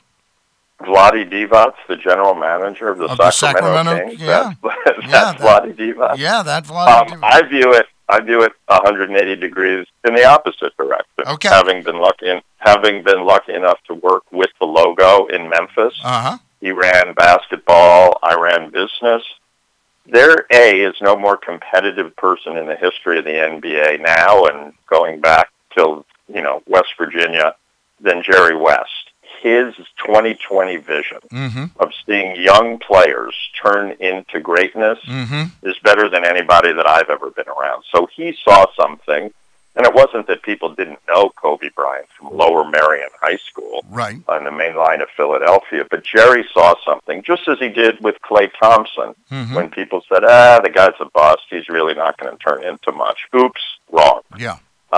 Jerry works it as hard as anybody. You've seen how emotionally shaken he was, and viewed Kobe as his son. Yep. So I view it as one of the greatest steals in NBA history, or steals.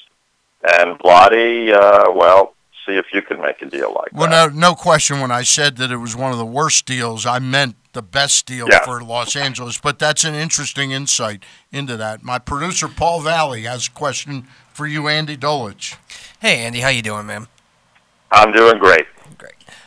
So the whole thing with Kobe, there's tributes all week long. They had a bunch of them during the Lakers game, before, during, and after the game yesterday. With the All-Star game, they've announced that they're going to be doing a tribute to Kobe, where in the fourth quarter, it's going to be an untimed quarter, and they're basically going to play the first team to get to 24 wins the basketball game.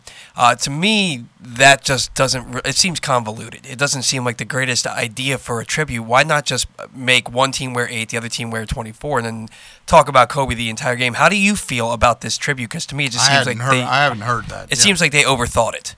Yeah, I think it's going to be somewhat difficult for fans to follow, and the way, and we've seen it, and we will see it in the future all around the world, the way that fans will develop their own tributes to Kobe. My idea, that I tried to speak to somebody at the NBA, but I knew it wouldn't go anyplace, is you've lost two of the greatest people in the history of the NBA, in David Stern, who created the roadmap that Kobe jumped in a Ferrari and took from Beijing to Buenos Aires. Why don't you just take the proceeds from the All-Star game, tickets, merch, all that, it's in the tens, maybe hundreds of millions of dollars, and create a fund for young boys and girls. And let's not forget, the horrible tragedy of Gigi and the others on the helicopter, and Kobe's life devoted to girls basketball and what that was going to be. Create a fund for working on clinics and education for young boys and girls around the world. I'm not saying that the NBA isn't doing that already, but to me, something like that, where the money would be gigantic and the focus would be global, might have been a way to go. I agree with you that this is sort of overthought to a certain extent. Which of the two numbers is Kobe more associated with? Did he wear 24 longer than 8? I cannot remember. I don't know. When I think of Kobe Bryant, I just think of the level of competitiveness that he brought to the court every time he played, and that's where his respect comes from, around the world. That's not easily done, and I don't view this as a negative, but LeBron James has a, incredibly hard act to follow. In terms of the total person. Now, is Kobe perfect? None of these gentlemen are, and he surely wasn't. But he was clearly trying to move his life in the right direction, give back, and use the impact that he had to communicate to people everywhere. And that's one of the great parts of basketball and soccer to a certain extent. They are global sports. All you need is one ball, and a young boy or girl can live their dreams and become Kobe Bryant.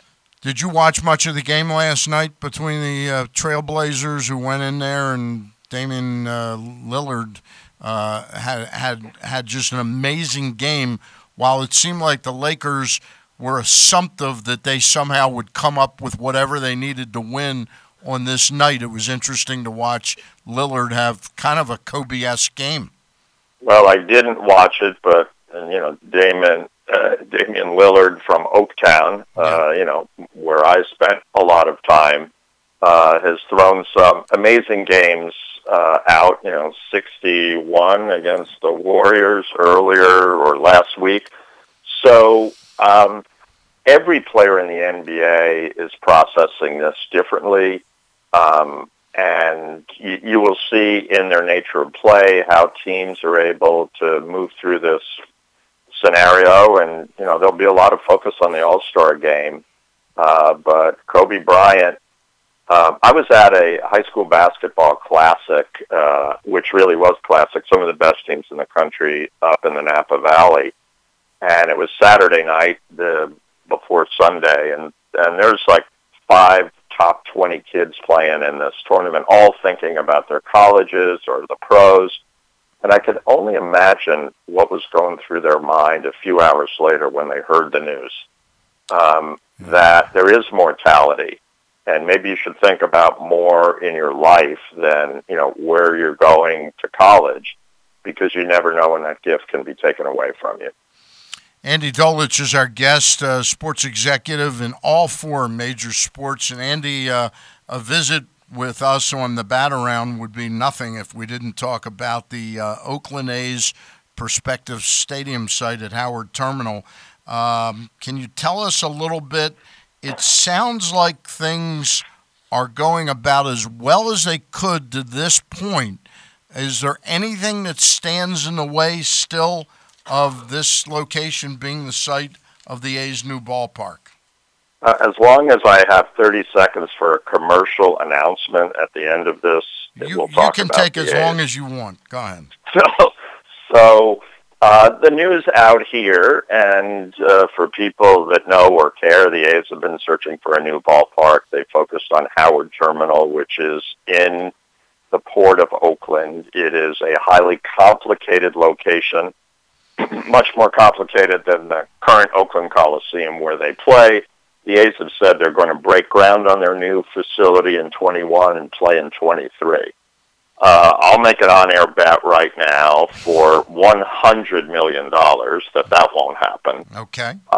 Stan, you're going to back me on the $100 million, right? Well, Rubenstein. We'll get Rubenstein great. involved. Yeah, I'll talk to David. Yeah. Anyway, they have some governmental approvals, but they still don't own the land at the port. An environmental impact report and an area that is highly complex and highly polluted is supposed to come out in the next month or so. It was also supposed to come out in August and November and hasn't. That's not a good sign. The owner, John Fisher, has not talked about what the total price is. The A's less than brilliant gondola plan, they were going to build a gondola from downtown Oakland to the ballpark over a 10-lane major highway. Which highway is that? Is that the 580? No, it's the 880. 880, okay. 880, 10 lanes. Yeah, you're going to build a gondola over 10 lanes. They've sort of backtracked on that.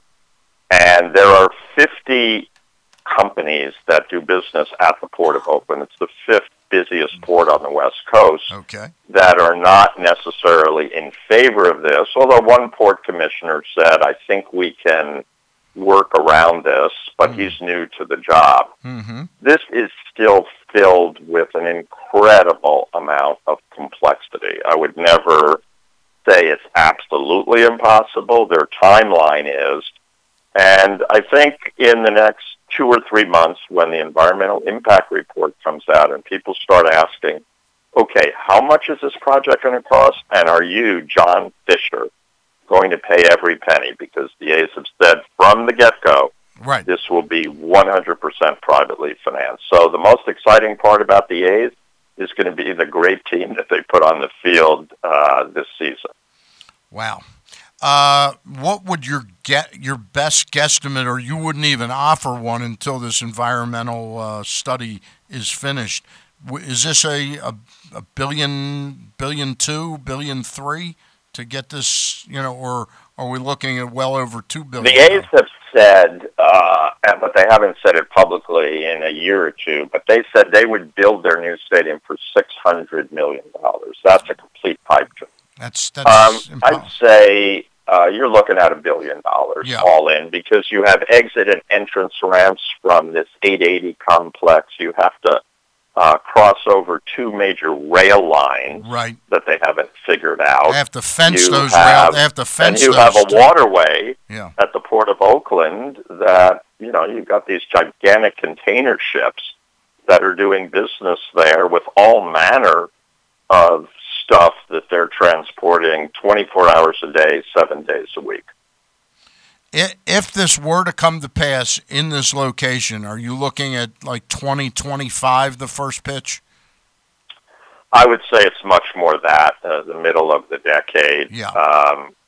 But the A's, through President Dave Koppel, have been, absolutely entirely laser focused on these dates. But if you call the A's today, I don't think you can buy tickets to the new stadium, which is also a bit odd. Because teams are usually selling seat licenses.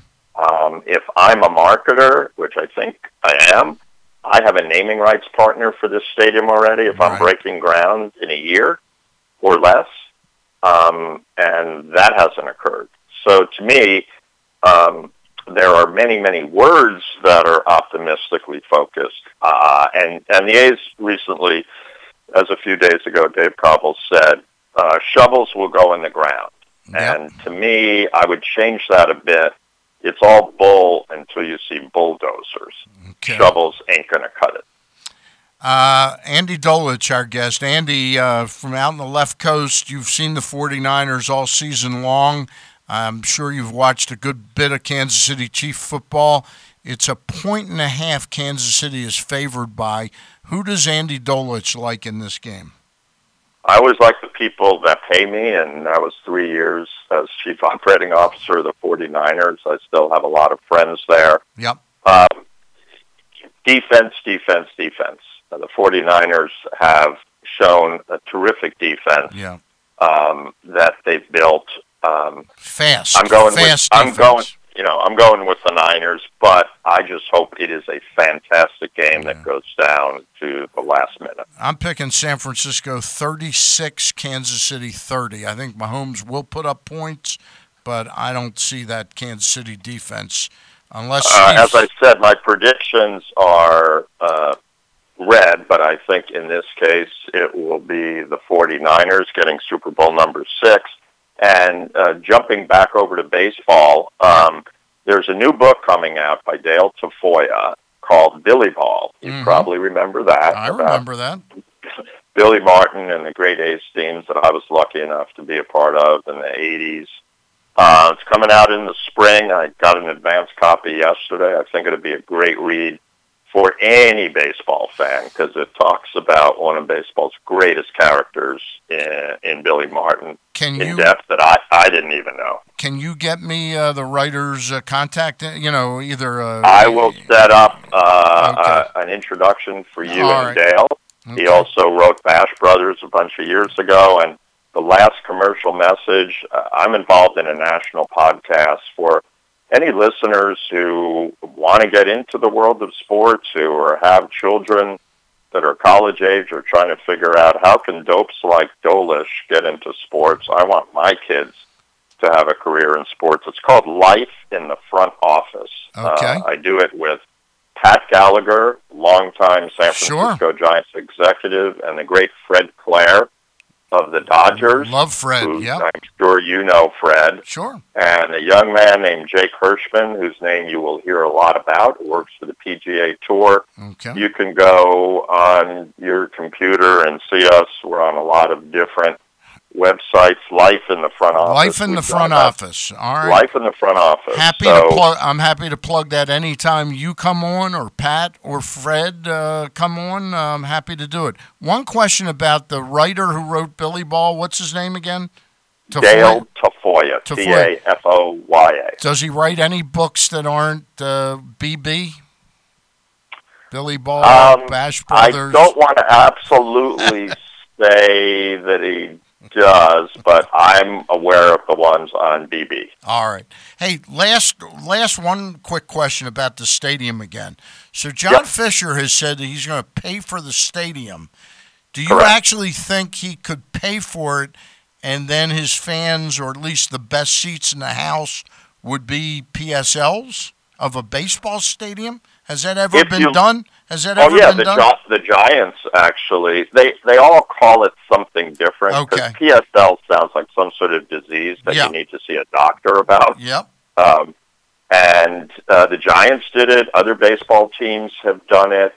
The A's, as I said, are still working through trying to define for the public, and most importantly, their baseball fans, with a small, attendance over the last few years, how is this place actually going to come about? Mm-hmm. How is it going to be financed? How are the 10 millions, hundreds of millions, or billions going to be paid for? And that is still highly questionable, and that's why, above my head, I love the A's. I have an A's logo all over the place, but a question mark is the biggest logo on the Howard Park.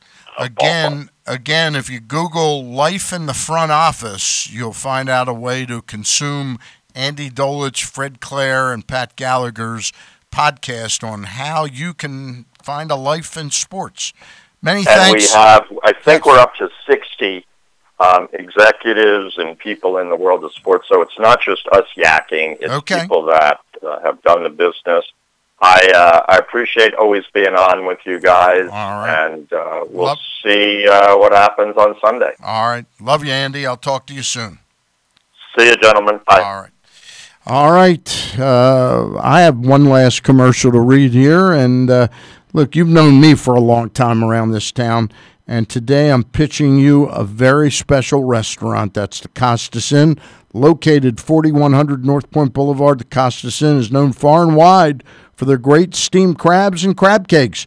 But get a load of these nightly specials. Monday night, crab cake night. Tuesday night is rib night.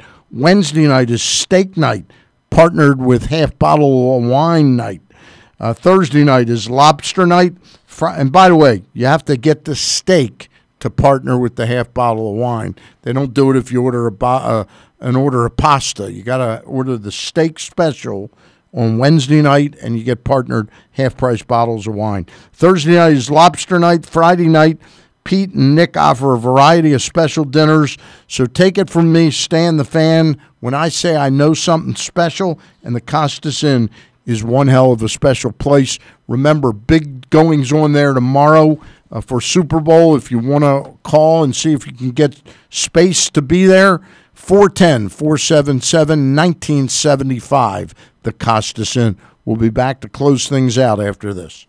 If you're looking to make an impact, there's no better place to do that than the U.S. Army. Whether your goal is to fight and cure deadly diseases, develop technologies, or seek adventures across the globe, the Army is where all of that can happen, and so much more. The Army is a team of 1 million individuals working together to take on the most complex problems in the nation and the world, and to win. Ask yourself, what's your warrior? Go to army.com/Baltimore to find out. To learn more, contact your local Army recruiter and find us on social media at U.S. Army Baltimore.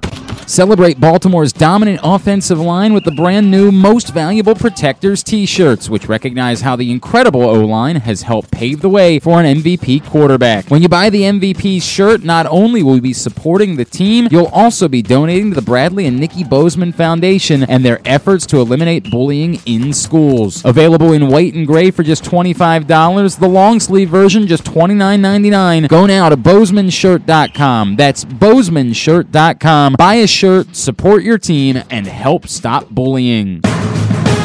The latest edition of Press Box is available now, and it's our very special Press Box Best of 2019 issue presented by Maryland Sports Commission. On the cover, we recognize Lamar Jackson as Athlete of the Year, and Bill Ladson honors the inspirational Mo Gaba as our Sports Person of the Year. Inside the issue, we celebrate the top people, performances, and moments of the year. Press Box is available for free at over 500 area locations, including 60 Royal Farm stores. You can also find the entire edition, as well as the best daily coverage of the Orioles, Ravens, and Terps at PressBoxOnline.com. Chick-fil-A Nottingham Square now offers their piping hot chicken noodle and chicken tortilla soup. Shredded chicken breast with navy and black beans in a white creamy soup base with a perfect blend of vegetables and spicy heat. Topped off with seasoned corn tortilla strips, obviously perfect for cold weather. Plus, it's a great complement to the best chicken sandwich on the planet. And if you're hosting or headed to a party, pre-order from Chick-fil-A Nottingham Square Catering, for not only is it delicious and a fan favorite, but it smells amazing and it'll be ready when you are. Download the Chick-fil-A app, place your order, and pile up Chick-fil-A bonus points good for free food. Chick-fil-A Nottingham Square, 5198 Campbell Boulevard. Call Steve if you'd like your party catered by Chick-fil-A, 410-931-0031. The biggest pro wrestling stars today and all time all have one thing in common. You've heard them on Jobbing Out. Brett the Hitman Hart. It's good to be on the show. Adam Cole. How are you guys doing today? Matt Riddle. Yeah, man. Thanks, man. Broken Matt Hardy. Excellent. The bad guy, Scott Hall. Hey, yo. Keith Lee. Appreciate you guys having me, man. Bill Goldberg. My pleasure. Charlotte. Thank you so much for having me. Mick Foley is with us. This is the greatest name for a wrestling show I've ever heard. MJF. I'm glad you're happy I'm on this show because I'm freaking miserable. Le champion. Chris Jericho. Le champion. AJ, Aaron, Brandon, and Glenn are talking pro wrestling every week on Jobbing Out. Find it at PressBoxOnline.com/radio, iTunes, and SoundCloud. We are back. We ran a little late on today's show, 12:09 our time, although I shouldn't give time on this show because it's a podcast. Before we get out of here, Mr. Valle, who do you like in tomorrow's Super Bowl? You know, I got to be honest, I've been wrong with every single one of my postseason picks this year. Starting with the Raven, Tennessee. Yeah, game. Right. So my gut is telling me that it's going to be the Chiefs, but I've seen that 49er defense shut down great offenses, and I've seen them keep up with great offenses when they had to have a shootout with the Saints. So I'm going to go 49ers 27-24. All right. I think it's going to be a good football game. I just don't. If Steve Spagnuolo has a night like Dean Pease did against Baltimore, where he somehow has some way of taking something away from them, but I think they got a little too much in the way of weapons offensively, and I don't see Kansas City scoring quite enough points to stem what I think will be a 49er win. Their defense is awfully fast. Yeah, and the defense is fast for the Niners, but the offense is fast for the Chiefs. I think the Chiefs are determined to get Andy Reid that Super Bowl title, put him in that upper echelon of coaches, but I think they're still just going to fall a little bit short. All right. That wraps up our show today. Don't forget, Monday, Glenn Clark will be back 10 to noon all week long, and we'll be back same time next weekend. Have a great Super Bowl Sunday, and we'll see you soon.